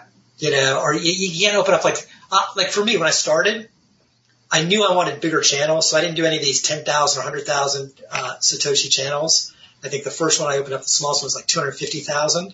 Okay. But I'll tell you, in the last 2 weeks, even a million Satoshi channel, I look at it and go, yeah, it's really the minimum. You said earlier about, well, why wouldn't you want anyone to open up a channel to you? Okay. Like it's just they're wide open. You just open a channel to anyone that they just take it. I actually configured my node. So if someone wants to open a channel with me, the minimum that I will take, I think right now it's set to 500,000 Satoshis. Okay. If you want to open up a channel with me and it's less than that, it's just a pain in my ass. Okay. It's another channel that shows up on my side that could drain liquidity, that I got to figure out what's going on with this thing and why is it there. And if you opened it up unprompted and I don't actually know you, yeah, that's what I was getting at. It becomes even more of a thing. Now, if you're starting out and you go, hey, Jesse, you reach out to me on Telegram, I'm just starting out, can I open up a channel to you because I want to learn and play with me, whatever else? Yeah, absolutely. I'll whatever you want, we'll work it out and I'll talk you through it. Yeah. But like unsolicited, I've got that kind of buffer in there to block that. So you need a big chunk of liquidity. You need some bigger channels. You need to make sure that the peers that you pick, who you open channels with, are the right peers. So let's say you open up channels to some really big nodes. Guess what? You may have a really big pipe to somebody who just sucks your liquidity out or just dumps a whole bunch in and it's all one way and it doesn't help you because you get like 30 minutes of traffic, and then you're done. It's all on one side or the other, and then you wind up going, oh man, do I have to pay to rebalance this? And then is it worth it? And if you pick two big nodes, and you're in the middle and you're going to charge high fees, you're like, oh, this is great. But guess what? They're going to talk directly. They're just going to bypass you. Yeah, I don't need you. And you're not going to get any routing at all. Yeah, so you got to find folks who are kind of like in that mid-tier that are already well connected, that you're the guy in the middle that connects them together. Or and you can do it, but this is where I was saying it takes some work to learn how you do that. And that would be the routing business. I think, like I said, the other business is the service provider business. And I think that that's not actually being talked about in the space enough right now. If you build a wallet that is really, really functional. Yeah. And you're providing the liquidity through running nodes that are clustered to other nodes, and people are using the shit out of your wallet, then you have traffic by proxy, because like every time I do a transaction with Wallet of Satoshi, I'm not talking about my channel to them.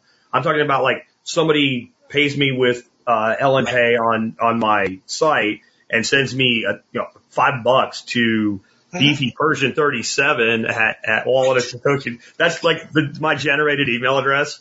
Yeah. Beefy Persian 37. It's great though, because people have done it just to see if it's real. Yeah. Right. So like if they do that, and that transaction by its very nature is on Wallet of Satoshi, and then when I'm like, okay, I'm going to send this over to my node, there's two transactions that just went through their node that they got to charge their fee for. Or if you look at Fountain, every time a user's like liking another user and flipping 10 sats back and forth, they're charging a fee for that. I think they're taking 4% of creator revenue. But this is where it gets interesting, and this is why for Fountain it makes sense to run a Lightning node or multiple Lightning nodes. Yes. Because if they can internalize a bunch of those transactions, right? I tip you, you tip Fred tips me, but we're all on the Fountain network, then they're not paying routing fees to anything else in the Lightning network. They keep it all internal. Yeah, and I think that's why they're able to right now give away sats. Right? I think that's part of it also, is that it doesn't cost them as much, because a lot of those sats, like some of the sats that they paid me, I just pay right back in the system. Yeah, like you're creating again that you're trying to decrease entropy out of the ecosystem, and I'm pushing people right now onto it, and they bitch because it's glitchy here, and I only made 3 sats when I listened to this one thing and whatever. Shut up and take free sats and learn to participate in the ecosystem, because I guarantee you it's not going to go on forever. From that standpoint, take the sats, turn around and use those sats to boost somebody else or to tip somebody else, and get used to working with the system. Because, today it might be 2 or 3 sats, but down the road it's going to be a lot more. And I would say, like, if you have, take $10 and fund your wallet with it. Yeah. Right? And like, absolutely. If you want, because I've been pushing people to Fountain because it's just a better app. Again, it does have some glitches here and there. It's brand freaking new. Quit crying. But to have an app where you can connect with other podcast fans and share clips with them, as a fan, that's great. But as a producer, I'm in love with it, because my fans are now marketing me by creating and sharing clips with each other. I know it's not Lightning per se, but since you're mentioning Fountain, let me just talk about this real quick. Yeah. As an overall podcasting app, I think it's good. I came from Overcast. Overcast still has a couple features that I like better. Sure. But in the scheme of things, it's good. I've moved over entirely because net it's better. Yep. Clips. Screw everything else. It could be miserable on everything else. And for clips alone, I would stay with it. Yeah. I'm able to listen to podcasts, and the problem I've had in the past has been I'm listening to somebody's podcast, yours or somebody else's, and I go, wow, that's brilliant. Here, let me pull the car over, stop the car, write down my note. I've literally said, I've got a whole bunch now in my text messages where from Overcast I've sent a flag to myself at that particular moment in the podcast. So later on I get back home, I can sit down at my desk, I can re-listen to the podcast at that moment, try to remember what was I thinking about when I heard that, why did I want to save it, and then do whatever I want with it. In Fountain, when I do clips, it brings up a transcript to make it easy for me to select the exact right start and stop. It allows me to name the bloody clip. I can take that clip and I can send it as a link to it in Fountain. I can take the clip and actually take the audio itself and keep it for me. I can post it. You can save it on your own device, yeah. So forget all the rest of it. For clips alone, I'm sold. Well, and I'll say, then there's a monetization in that because people like the clips and every like's 10 sats. Right? Yeah, I haven't gotten that far yet. I literally started clipping yesterday. Okay. So here's what ends up happening. But here's what happens with me. Somebody will make a clip and it'll be like one that I was going to make for myself. So I was like, that gets a great thing, or I was on fire right there, and it's a 2 or 3 minute clip. But when they not only made that clip, they hashtag it right and they give it a good title. And all of a sudden I see that sucker show up in popular clips. I get in there and I'm like, and freaking Fountain's like, red light, like error, you did too many too fast. And I wait for it to put and I'll give them 100 sats. Now I just, if you like the clip, you could just like it multiple times with multiple connections there. Got it. So I'm like that listener just performed a marketing function for me. And I am not going to be the last podcaster to figure that shit out. No, not at all. Right. So I gave him 100 sats. What is that? 3 cents? Nothing. Right. But that person just goes, Jack, because they know who gave them the sats. Jack Spirko just gave me 100, not 3 cents. Because I get to see who did the like. Yes. Yeah. And you'll see the person in your transactions over and over, because each one's a transaction. Right. And you'll see that over and over again. So I wrote an article on all this yesterday, and what I said, one of the features I would love to see as a producer, a content producer, I would love to be able to approve a user and say this user can get paid 100 sats per clip and can do 5 a week. For as long as I got the budget, they can automatically do that. Because I want as many clips made. That would be brilliant. Even if you couldn't, in some respects, even if you couldn't approve it like on a per user basis, you just set a budget. Yeah. Like a Google Ads. I'm going to have a budget of $100. Sure. And then just however many impressions I get. So anyone wants to take clips, I'll just automatically, you make a clip, you take a chunk out of it until I run out of budget and do that. I like your idea better. Yeah. There are people I wouldn't trust to make clips. Exactly. I have people that hate me and they would make bad clips on purpose. Right. They would, because you could edit out in the text blocks. And they would link together a bunch of crap. But once I have a known user, I'd be like, I'll give this guy a $5 budget a month. And if he earns $1 a month, he doesn't earn the rest. That's fine. If he maxes it out the first week, I don't care. I've got somebody, or a way that I would like some control over it, because that's what I want. I want good title. I want good hashtags. And I almost don't like, if I don't like the part you clipped, that's my problem. All my content should be good or I suck, right? So. Yeah. They've got some good potential on that as well. The other thing, of course, is more crosstalk where I can send messages to other people. Because right now I can follow folks, but I could easily see not that far down the road where my chatting is basically in-app with those followers. I basically have a group, and we like there's a whole bunch of Telegram channels that I'm in that are just like too many memes. But if I'm on a podcast app and folks are sending podcast clips and we're all about gold, we're all about Bitcoin, we're all about survival, whatever, and people are posting clips in there and then communicating and just chatting right in that same channel, I can see where that would have a lot of value. So and you if you already did something where can. it's a small number of sats to post, sure, charge me 5 sats. I don't care. They already have it, but it's hard to find, and you got to know where to look for it. So you could see, everybody you follow, every time they do something, you can see what they did. And if they happen to do something like a boost, you can see what they said in it, and you can reply to it. And I don't know if the sats go to Fountain, or if the stats go to the person you're replying to, or a piece of them. I don't know how it works yet, but it has to be a boost. Yep. It has to be on an episode. Yeah. So people can just boost the show, or it has to be on an episode. You have to go to the subpage of the episode, and then it'll say where you can view the notes. On the other side, it'll show boosts, and so anybody, not just me, can see all the boosts this episode got. Okay. Who it was, where it came from. Right. It came from so-and-so on Breeze, or so-and-so on Fountain, how much it was, and any message that they left, right? Nice. There's a little thing under it that says reply, and it defaults to 10 sats. And so if that was just wherever you saw activity, you could reply for 10 sats.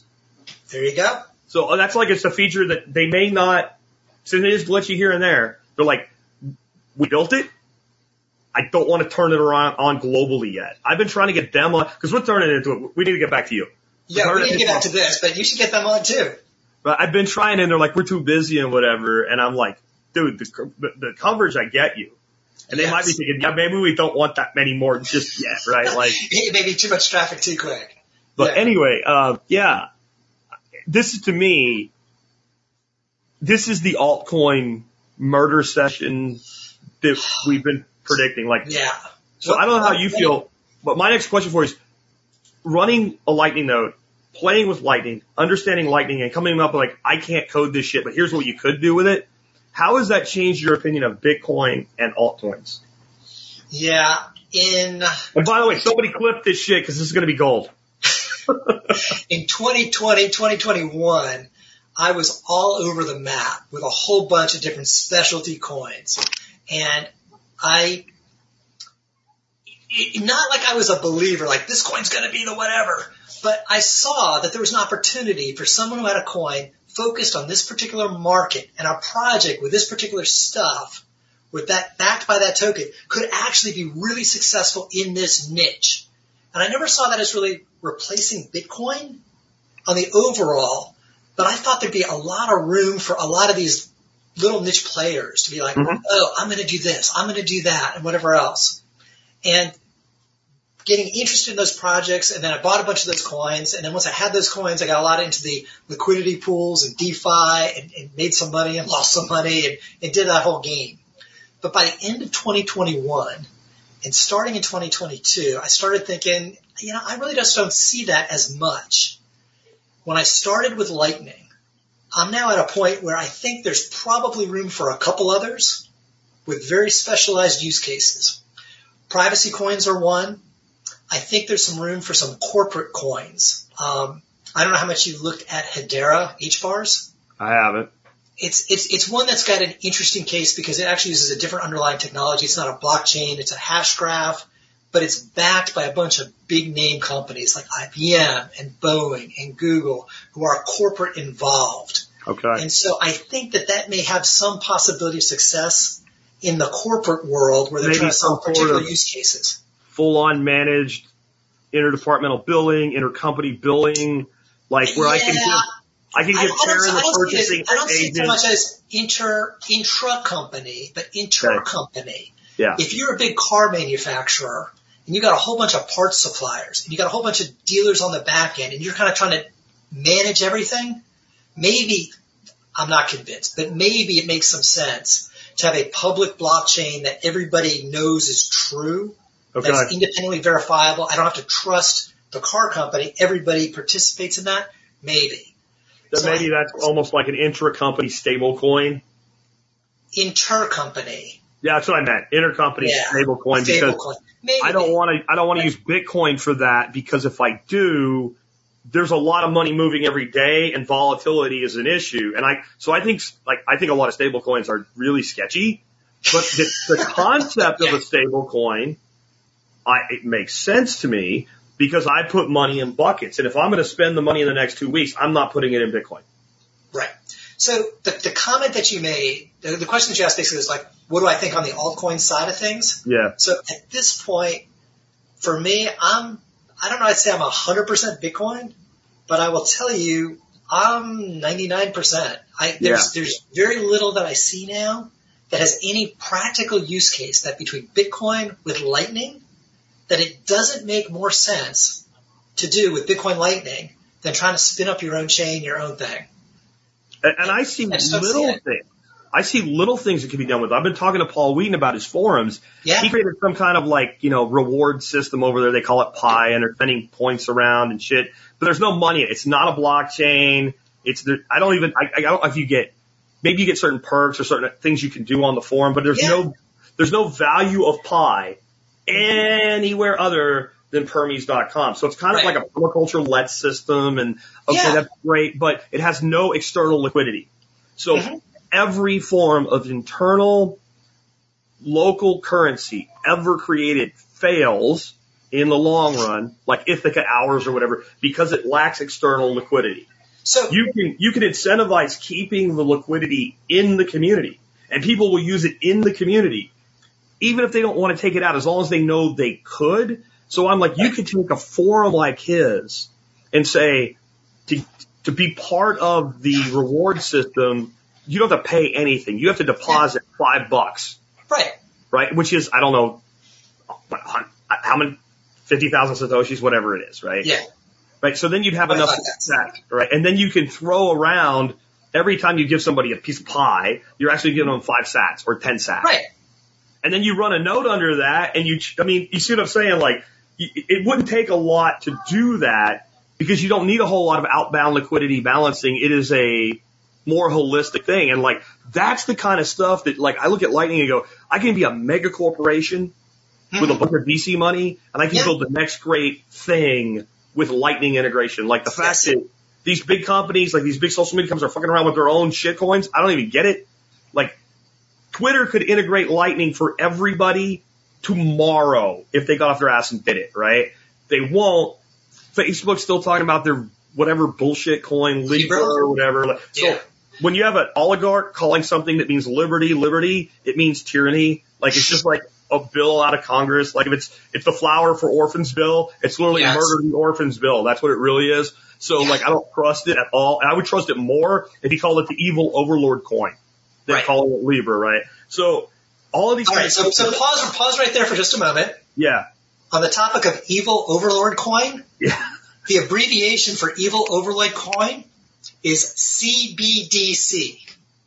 Yeah. Central bank digital currencies. Right. Central bank digital currencies are evil overlord coins. They basically run on a blockchain, but the ownership of it, the control of the code, the control of the nodes, the control of everything is all run by the Fed. Yeah. It's all run by the central organization.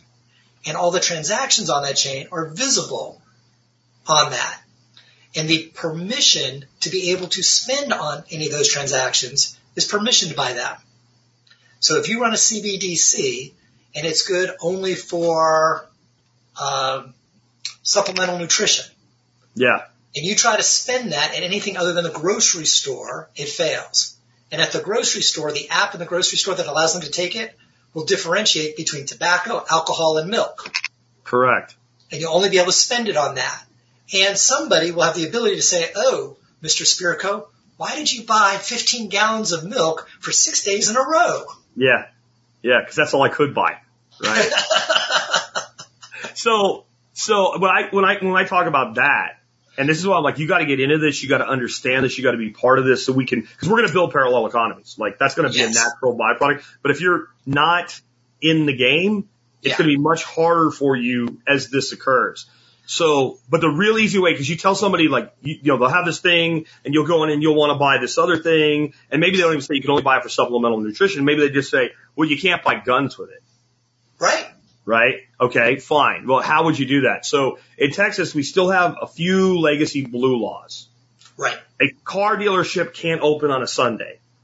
Mm-hmm. It's stupid, but that's enforced, I guess, by the cops, right? Whatever. Like, it's probably enforced by employees that if you made them work would rat you out, right? Because I don't think anybody would really care. But they also have, on Sundays, you can't buy beer and wine before noon. Right. All right? So you go, like, because I've had this exact experience, pretty close to noon, buying groceries on a Sunday, grab a 12-pack of beer, throw it in the cart, get up to the cash register, beep, rejected. It's in the system. It's 11:50. You didn't wait.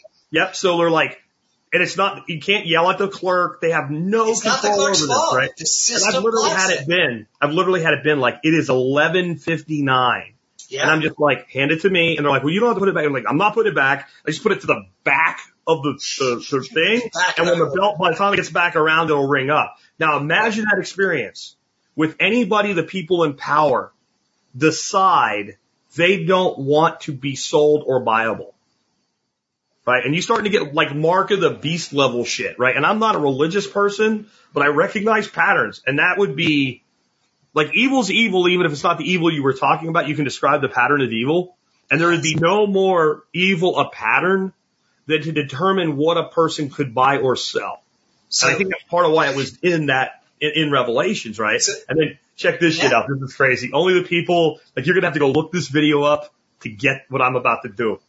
And no man could buy or sell unless he received the mark of the beast in his right hand or on his forehead.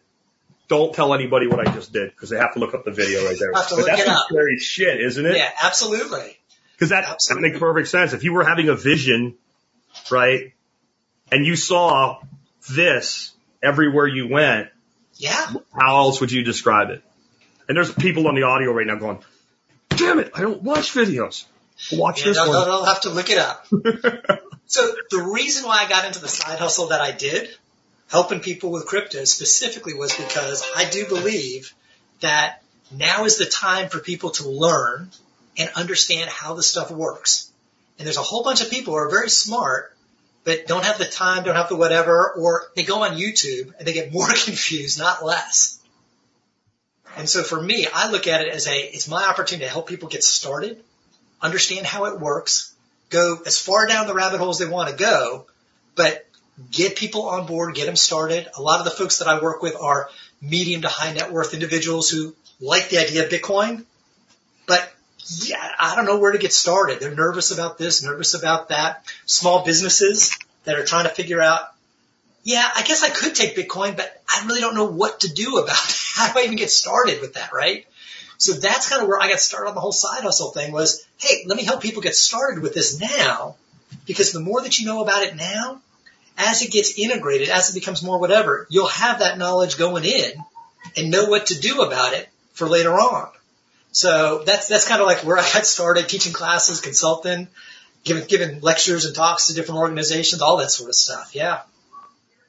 Yeah. Let's real quick, because I want to talk about your company, but I want to ask you this because, again, I think Lightning is the most exciting tech on the planet today. And it is amazing. We might develop something else for Bitcoin that's even more exciting. I've been really intrigued by the concept of mini mints with blind signatures and stuff like that, and local circular economies. But with Lightning specific and Bitcoin in general, what do you think is next?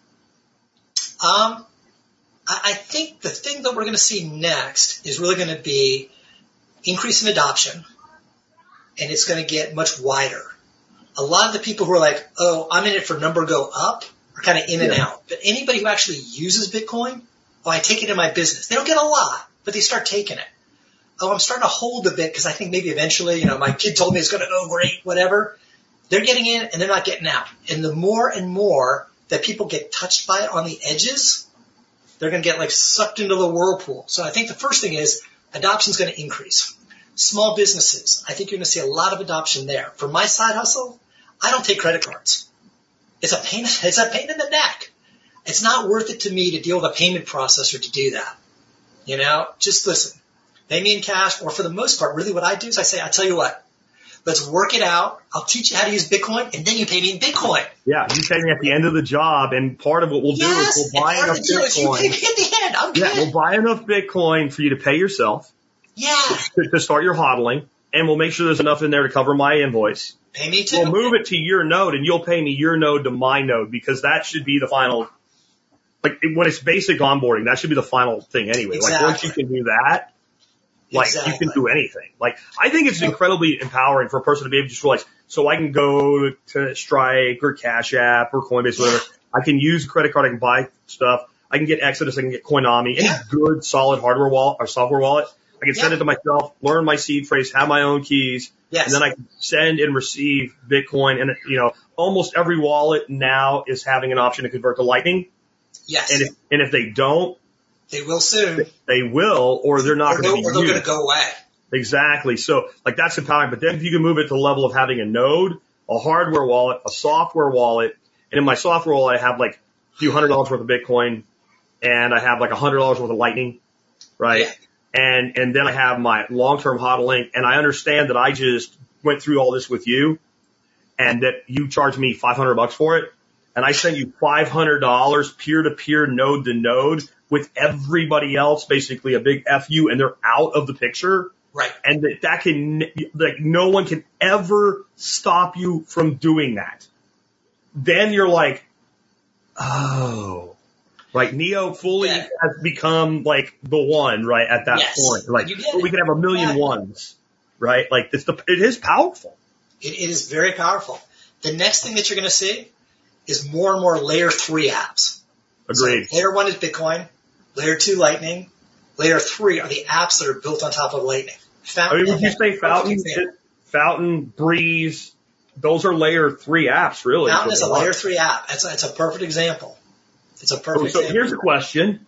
Yeah. What is this then? So we have, for instance, Breeze has people that you would call layer 3 apps, like Geyser. Right. We're going to have them on the show soon, right? So, but you take Breeze and it becomes like a mothership and you move the Geyser app inside Breeze. Right. Is that layer 3.5? I don't know. Maybe. It's all marketing, right? When the telcos came out with 5G, there were like 7 different technologies on 10 different frequencies. They all called it 5G. Yeah, it's like, buy my new shit. I don't care. Buy my new stuff. Don't call it 5G. But, yeah. So for me, it doesn't matter what they call it. It's just, if you think about it in layers, they're building on top of what's before. As Lightning gets more and more solid, more and more accepted, more and more scaled, you'll see more and more built on top of it. One of the things I think you're going to see a lot more coming up soon is the gaming community and the metaverse. Yeah. Right now, those are very much buzzwords. Yeah. But I don't think that we're that far off from really doing it. I mean, I experimented with Second Life, what is that now, 20 years ago? Yeah. Okay?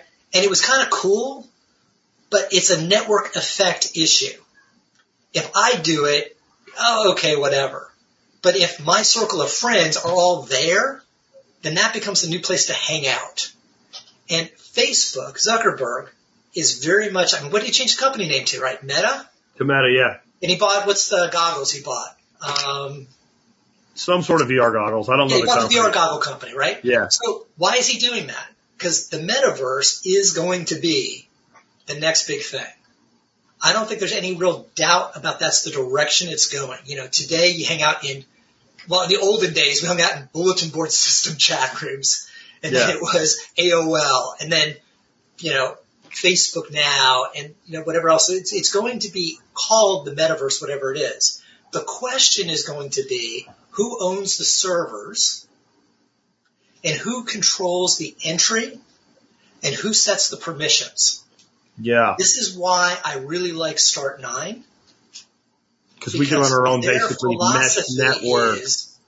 Their philosophy is let's let the little guy, who doesn't have to be a Linux admin guru, but some technical knowledge, be able to run their own server and eventually be able to be in a position that they can create their own chunk of the metaverse. And if that grows fast enough, deep enough, quick enough, whatever, we have the possibility that you may have a federated metaverse with interoperable protocols. Think email, right? Do you care that you run on Exchange and somebody else runs on this or what their email server is? No. No. It's a common protocol that runs underneath and everything just kind of works on top of it and it all works interchange. Yeah, when I had Adam Curry on this year, he said, think protocol above platform. Yes. It's not the platform, it's the protocol, right? Like if the protocol is good and allows for the independence and the peer-to-peer and allows for permissionless, then you can build your CBDC. You can build whatever Facebook platform you want, and I can have my own little matrix server, and I can interface to you when I want, but I own my chunk of the world. And I participate how I choose to, and I have control of my destiny. So this can seem really dark, but I can also see, like, if you have control, maybe it isn't. So, like, one reason I started doing live streams is because I have more interaction with my users, right? And we're sitting here, and usually the chat's like, ba-da-da-da-da-da-da. That's because everybody's comfortable with YouTube, and I'm in YouTube jail right now. Right. So the chat is now spread. There's a few people in Odyssey. There's a few people over on Twitch. There's a few, they're not all together anymore. But if we had our own world, that wasn't part of their world. It was our world that we controlled. And it was the Bitcoin breakout TSP universe. Yeah. And when I'm podcasting, we basically it's like conversation in a great big room. But if you want to listen to me and my guest, we're over here. Yeah. Right? And chat's over there. And you can either hear us like background, like a trade show, like people are either sitting in the audience or they're interacting and milling around with each other. Like then we have even higher interaction because I do this show, one, because I make a living doing it, and I want to make a living teaching and speaking because I'm good at it. But I get the biggest payday out of what happens in my audience. And I was thinking about this morning, and it was like, this is just such a magic moment. Like, I'll have a guest on who's part of our community, who other people in the community know. Yeah. And I've had that experience in an opposite direction. So, like, if I get a huge interview or a huge guest, right? Like when I went on Ron Paul's show recently, like, I could actually literally feel people in my community rooting for me on that show. Yes. And like, so for me to go be on with Ron, I'm being on with one of my heroes. I'm being on, like, I consider that it won't make as big a media hit, but that to me is every bit as big as being on Rogan, right? Sure. And then you don't see yourself this way, but you're somebody else's Joe Rogan. And then I'll have somebody on out of our community, and like, I know they are having that experience. Yes. And that's fucking magical, right? To know that you caused that to happen. So that's why it's the person that builds a business, it's the person that starts their own show. There's got to be 50 shows that are up and successful today that are people from this audience that are like, if that asshole can do that, so can I. That's magic. And like, if you could turbocharge that with this next level, then if you could start having people like living in a tipping economy or a value for value economy. Yes. Like, cause there's this crazy book, it's all metaphysical from the early 90s by James Redfield called The Celestine Prophecy. And I think it's like, there's like 9 insights in it. I think it's like the 4th or the 5th insight that said people would begin to tip each other in money for information. Yes. Okay. Now this is proto-internet years. And he wasn't even the guy has I don't know where he is now. I don't know if he's still alive, right? But at the time, I can tell you this guy had there was not a bit of technology in this book. He meant that I would be walking down the street and you and I would meet and I would be like, where the hell is this place? I've been looking for this place and nobody knows. You're like, it's right down there and around the corner. And I'd go, here's $1. Yeah. Okay. It's like seeing the future without recognizing the means. Yes. Okay. It was like he saw the potential, like what it should look like, but that will never happen. And it will never happen because if I tried to give you that $1, what are you going to say? No, please. I'm here to help. I'm happy to help you. I mean, I'll hand it to you and you'll go, well, I guess somebody else is getting, you'll drop it on the ground. I'm not taking money for this. But if you gave me advice in an app like Waze, but instead of Waze controlling the world and putting ads in front of your face and tracking you everywhere you go, if I just was like cruising, like I was on Waze recently when I'm on a road trip, police officer ahead, right? Yeah. Right? And if I'm like, well, shit. And I slow down, and I did, and dude had a radar gun, like it was, and I was cruising, man, right? And I'm like, shit, that was great, that was worth having Waze. But if it was like, the person that registered this tip was Jesse, how many people right then would have went, oh, there's 100 sats, dude. Yeah. Like 100 sats is not much, but it might be a lot more someday. But if it's 1,000 people that gave you 100 sats and in a busy highway, it might be.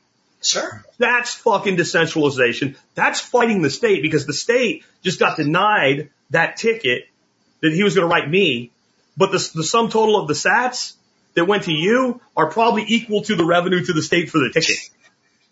Now start like expand that. Like, so like this is what I'm saying. Like we're thinking like with podcast app and content and shit. Like, but there are apps right now you go, okay, you integrate Lightning.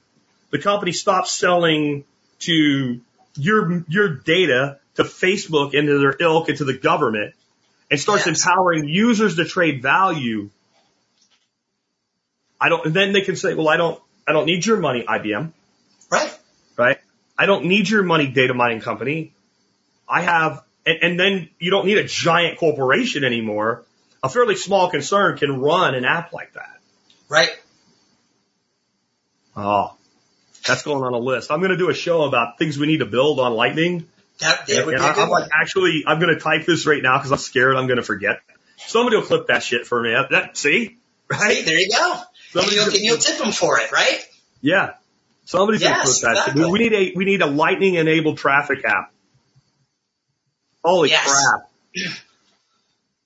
See, and there's rich assholes right now that are trying to figure out how to make more money, that have the resources to put a team together, and they could build that app in a month and a half, 2 months. It won't be perfect, but it will work. And so stop doing insider trading. Stop doing all like high frequency trading. Stop doing corporate rating and build something that gives fucking value to people in the real world. Let them exchange value and you just charge a fee for it that they never feel. Because so I buy promotions on Falcon because I think it works. So, and it doesn't hurt, but like, when I say like, I want to set up a promotion for $100, that's $100 out of my pocket. And I think I hope this pays off. I hope this is profitable. I want them to succeed. So it's also supporting them fine. But when I send somebody 400 sats and they took a 4% fee, I don't care. I don't care when they process my splits. So Tom gets his 20% and they take a routing fee for that. I don't care. Right. I don't care at all. This whole interview was worth just to have that last couple of minutes. Okay. But we need people involved. We need people running their own nodes, self-custodying. And I get the question all the time. Can you give me step by step? And I'm like, no, especially when they start talking about like a routing node or some shit like that. Like, no, But you actually handhold people all the way through. Tell us about your website and your business and how you can help people. And I would say you can help people that don't think they need you because they're like, I already self-custody, but by self-custody, I mean they hold an Exodus.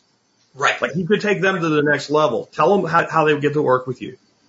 Yeah. So here's the types of things that I do. For somebody who's got nothing at all to get them started, get on Coinbase, get on Strike, I do the hand-holding to get that started.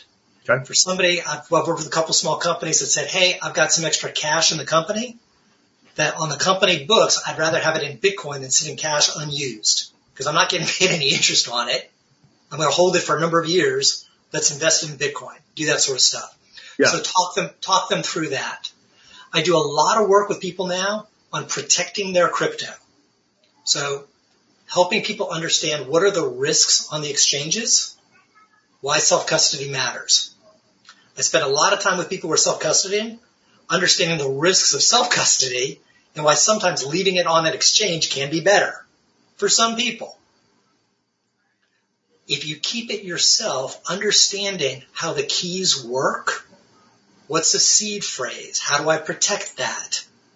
How do I manage that? How do I protect it from both somebody stealing it, the key actually being damaged by flood or fire, and the possibility that I just screw it up and I lose it, or I kept this great encryption thing to make sure that nobody can steal it. By the time I'm done, I've lost it and I can't get it back. Trying to find that right balance of understanding where you go with that. For people who are interested in DeFi liquidity pools, I've got a special course that I talk specifically about that so you understand that. And again, I'm not a financial advisor. I'm not an attorney, a CPA. I don't do any of that side of things. I do education. That would be like somebody saying, I will teach you how E-Trade works, but I will not tell you what stock to buy. Exactly. Okay. And my goal is so that people become educated consumers, educated users, so that they understand the risks, they know what they're doing, they can and be more intelligent about all of that. I work with a number of small businesses to tell them, how do I get started taking Bitcoin? I work with a number of medium to high net worth individuals who are, okay, I want to invest this. How do I hold it? How do I do it safely? How do I make sure that if I die, my wife gets it? Because a lot of those questions right now are not obvious, particularly when you're doing self-custody. People who have gotten past that first stage, they got it off the exchange, they've got it in Exodus, maybe they bought a hardware wallet, but they're not quite sure how it all works. Getting to that next level of understanding it so they can actually be comfortable with where it is and what the plan is next makes a big difference for them. And then with Lightning, because I just think Lightning's cool. I've spent a lot of time learning it, so I get a lot of questions on that too, explaining channels and what you need to do. And again, a lot of my advice is in the negative. I had a lot of people in 2020 go, hey, I heard about this great Shiba coin. Should I buy it? And I always give the preface of, I don't give financial advice. You make your own decision, do your own research, figure out whatever you can do. But think about the risk involved. I actually had somebody come to me. It was about a week and a half, 2 weeks before Terra Luna, that whole UST meltdown, where that stable coin went to zero in the period of about 72 hours. Yeah, it wasn't very stable. No. So it was about 2 weeks before that. I had a guy come to me. He had, high five figures. So not quite $100,000 worth of money that was burning a hole in his pocket. He saw this opportunity to put it into one of these online things where he could earn 7% to 14% for locking up his money there. Now, in his particular case, it wasn't Terra Luna. It wasn't UST. It was something else. But he said, I'm really thinking hard about this. I said, well, why do you think they're paying you that percentage return, right? What's the risk? What could happen? What are the odds of that happening? And I said, I'm not going to give you financial advice, but you just need to think, if you do this and it gets wiped out through some, low probability, but it happens, what are you going to tell your wife? And by the end of that conversation, he said, yeah, I'm not quite as confident in that as I was before. I may still do it, but I'm going to think about it a lot more and about the amount that I put in whatever else. And I spoke to him about a week after the UST meltdown, and he said, I really appreciate you talking to me about that because I didn't actually lose money in that thing, but that's the type of thing that could have happened to me, and it could have happened to me without even being aware that there was that risk. Yeah. So for a lot of the people that I work with, being able to tell them, be aware of the risk. No, don't just jump in like that. Consider it Vegas money. If you wouldn't lose it at craps or, on roulette or whatever else. Yeah, because they make it sound like all you're going to do is put your Bitcoin in here and loan it out on a guaranteed collateralized loan and earn 8%. Who the hell that hodls long-term wouldn't want 8% guaranteed with no risk on your Bitcoin? And right. So people were begging me to talk about it, and I'm like, I'm still researching it. Yeah. And every time I looked at it more than 5 seconds, I was like, all those freaking hairs just went up on the back of my neck. And unlike saying, hey, yeah, maybe this shit coin will be worth some money someday, right, and that person throws $500 at it, people that go into that, they go into it with some cabbage, right? And I'm like, I won't put my money in it, so I won't even name one that I think might be okay. I will not recommend a thing that I will not put my money. I won't recommend that you buy a garden hose that I wouldn't buy. By the way, thank you for your garden hose recommendation. I was one of those guys who bought garden hoses every 12 to 18 months and hated them forever. Yeah. The last one I bought was on your recommendation. It's now 5 years old. See, that's what I'm saying, though. And if we're that's the beauty of this economy we're discussing. If we're going to go there, that's who's going to make money. Is people that are like, I bought what this guy said to buy 5 freaking years ago. Yeah. And I still have it. I'm still glad that I have it. Yeah. So one other quick thing that I do, but mostly I do individual one-on-one type of stuff. Yeah. My local community college, I was talking with folks there, and they're like, well, we don't have a Bitcoin course. Would you be willing to do something like that? Yeah.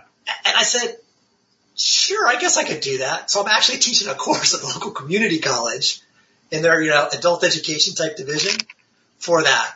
So if you happen to be in the Lehigh Valley, Pennsylvania, is that where you are? I'm teaching an in-person course, and then we're also teaching a Zoom course later on.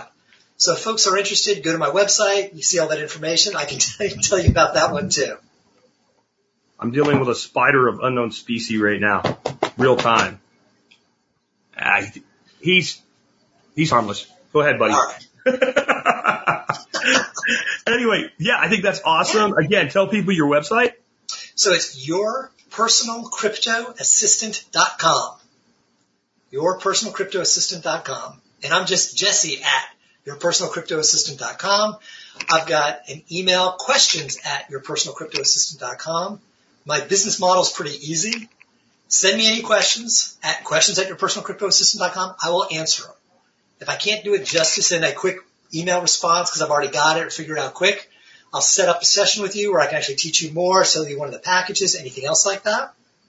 I also have a new product that just came out, which is a Bitcoin gift certificate kit.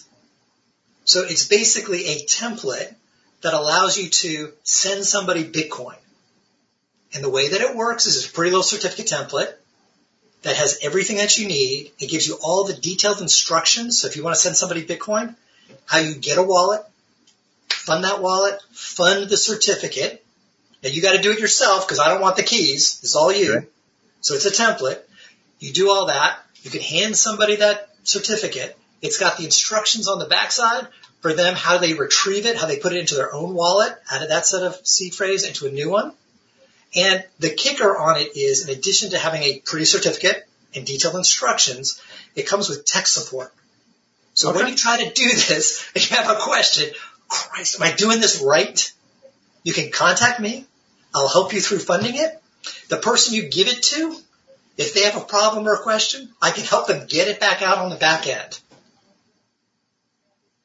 So it's really an onboarding tool. Exactly.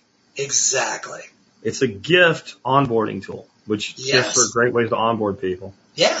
Make it easy to get people in the community. Well, I'll tell you that I had Joel from Fortress Canine. Oh, yeah. At my house, I would say all weekend, from Thursday through Sunday.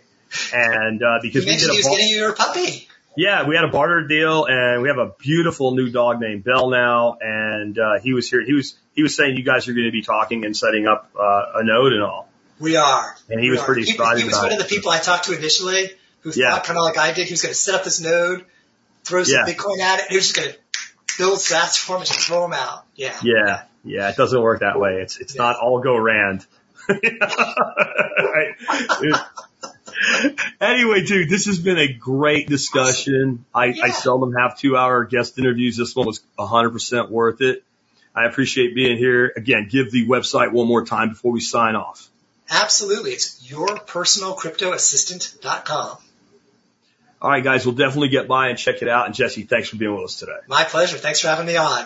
Well, guys, I hope you enjoyed that one. And if you're on the Bitcoin Breakout feed right now, I have left my bumpers in, which I usually don't include on the Bitcoin Breakout, but I wanted to today because I thought what I had to say at the beginning was important. And those of you that are finding me through Bitcoin Breakout, and I'm new to you, I want you to understand that there's a world of freedom that is in addition to Bitcoin. So I have been talking to my mainstream audience, and I've been doing this full time now I've been doing it 14 years as of June, but full time would be 12 and a half years. This has been my full time life's work.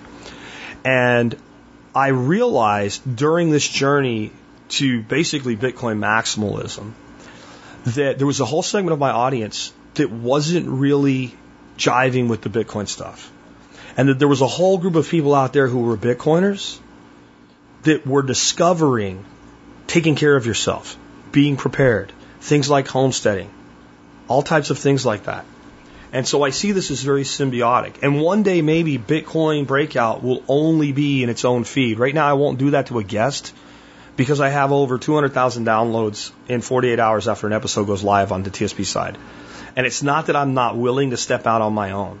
I don't think it's fair to my guest.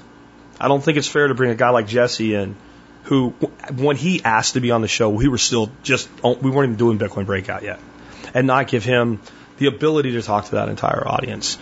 But I also think that I've seen this common thing. People get into Bitcoin and they discover the type of personal sovereignty that we were talking about today. They get a Start9 server and they realize, it's like we were saying, it's more than a Bitcoin node. It's more than a Lightning node. I can store all my own files, control everything, have complete control, complete digital sovereignty. And they're like, well, what else can I do? Well, you can take back your health. You can be prepared so that when there's shortages, it doesn't hurt so much. And I found not everybody, but so many people in the Orange Pill community, they gravitate right toward where we are. And so I'm trying to build a bridge between those two communities. And I think episodes like today are exactly what I'm looking for. So if you're still listening after this much time, thank you. And if you're on the Bitcoin side, please consider coming on over and checking out the rest of the work that we do. We've been changing lives for 14 years, and we're not going to stop anytime soon. And one of the ways that I monetize my show is I run a website. It's not even a website. It's a segment on my website. And I have a little short URL for you to get there. And it's tspaz.com, T-S-P-A-Z, tspaz.com. You start your shopping there. No matter what you buy, you help the show and the work that we do. And today I have an item of the day. And again, like I said earlier, like you heard Jesse say, thank you for the garden hose recommendation. Like, it's stuff like that. It's things that we use in our lives every day. Most of you guys like audio. This is an Anchor, and this is my favorite value brand in electronics. Anchor, A-N-K-E-R. Soundcore Boost Bluetooth speaker. So this thing is like their latest one, and it's on sale for like $10 off. Limited time deal. I guess Prime Day's going or something like that. But it's an awesome speaker. You can buy two of them and pair them. That's what I have out in my shop. It's like having a full stereo system out there that runs off my phone. But like you can, if your phone's getting low and your speaker's well charged, you can recharge your phone off your speaker. Like, it's got a lot of new enhanced features. The sound quality is great, and it's IPX7 waterproof. So if it falls, literally falls from the pool, as long as you don't leave it in there, it will be okay. The earlier version of this, which wasn't as good, I had 2 of those. I only have 1 now because my wife literally drove her Subaru Outback over one of them. It still worked for like a couple weeks and then it started cutting out. So that's how tough these things are. It has an awesome app now. It is a great speaker system. You should check it out. And they're like $50. But anytime you're going to shop online, if you start at tspaz.com, you help us out no matter what you buy. So just remember that. And with that, let's go ahead and wrap up. This has been Jack Spirko with an episode of the Bitcoin Breakout and the Survival Podcast, helping you figure out how to live that better life if times get tough or even if they don't. You pull yourself up, they keep bringing you down. Are they gonna bail you out or just run you around?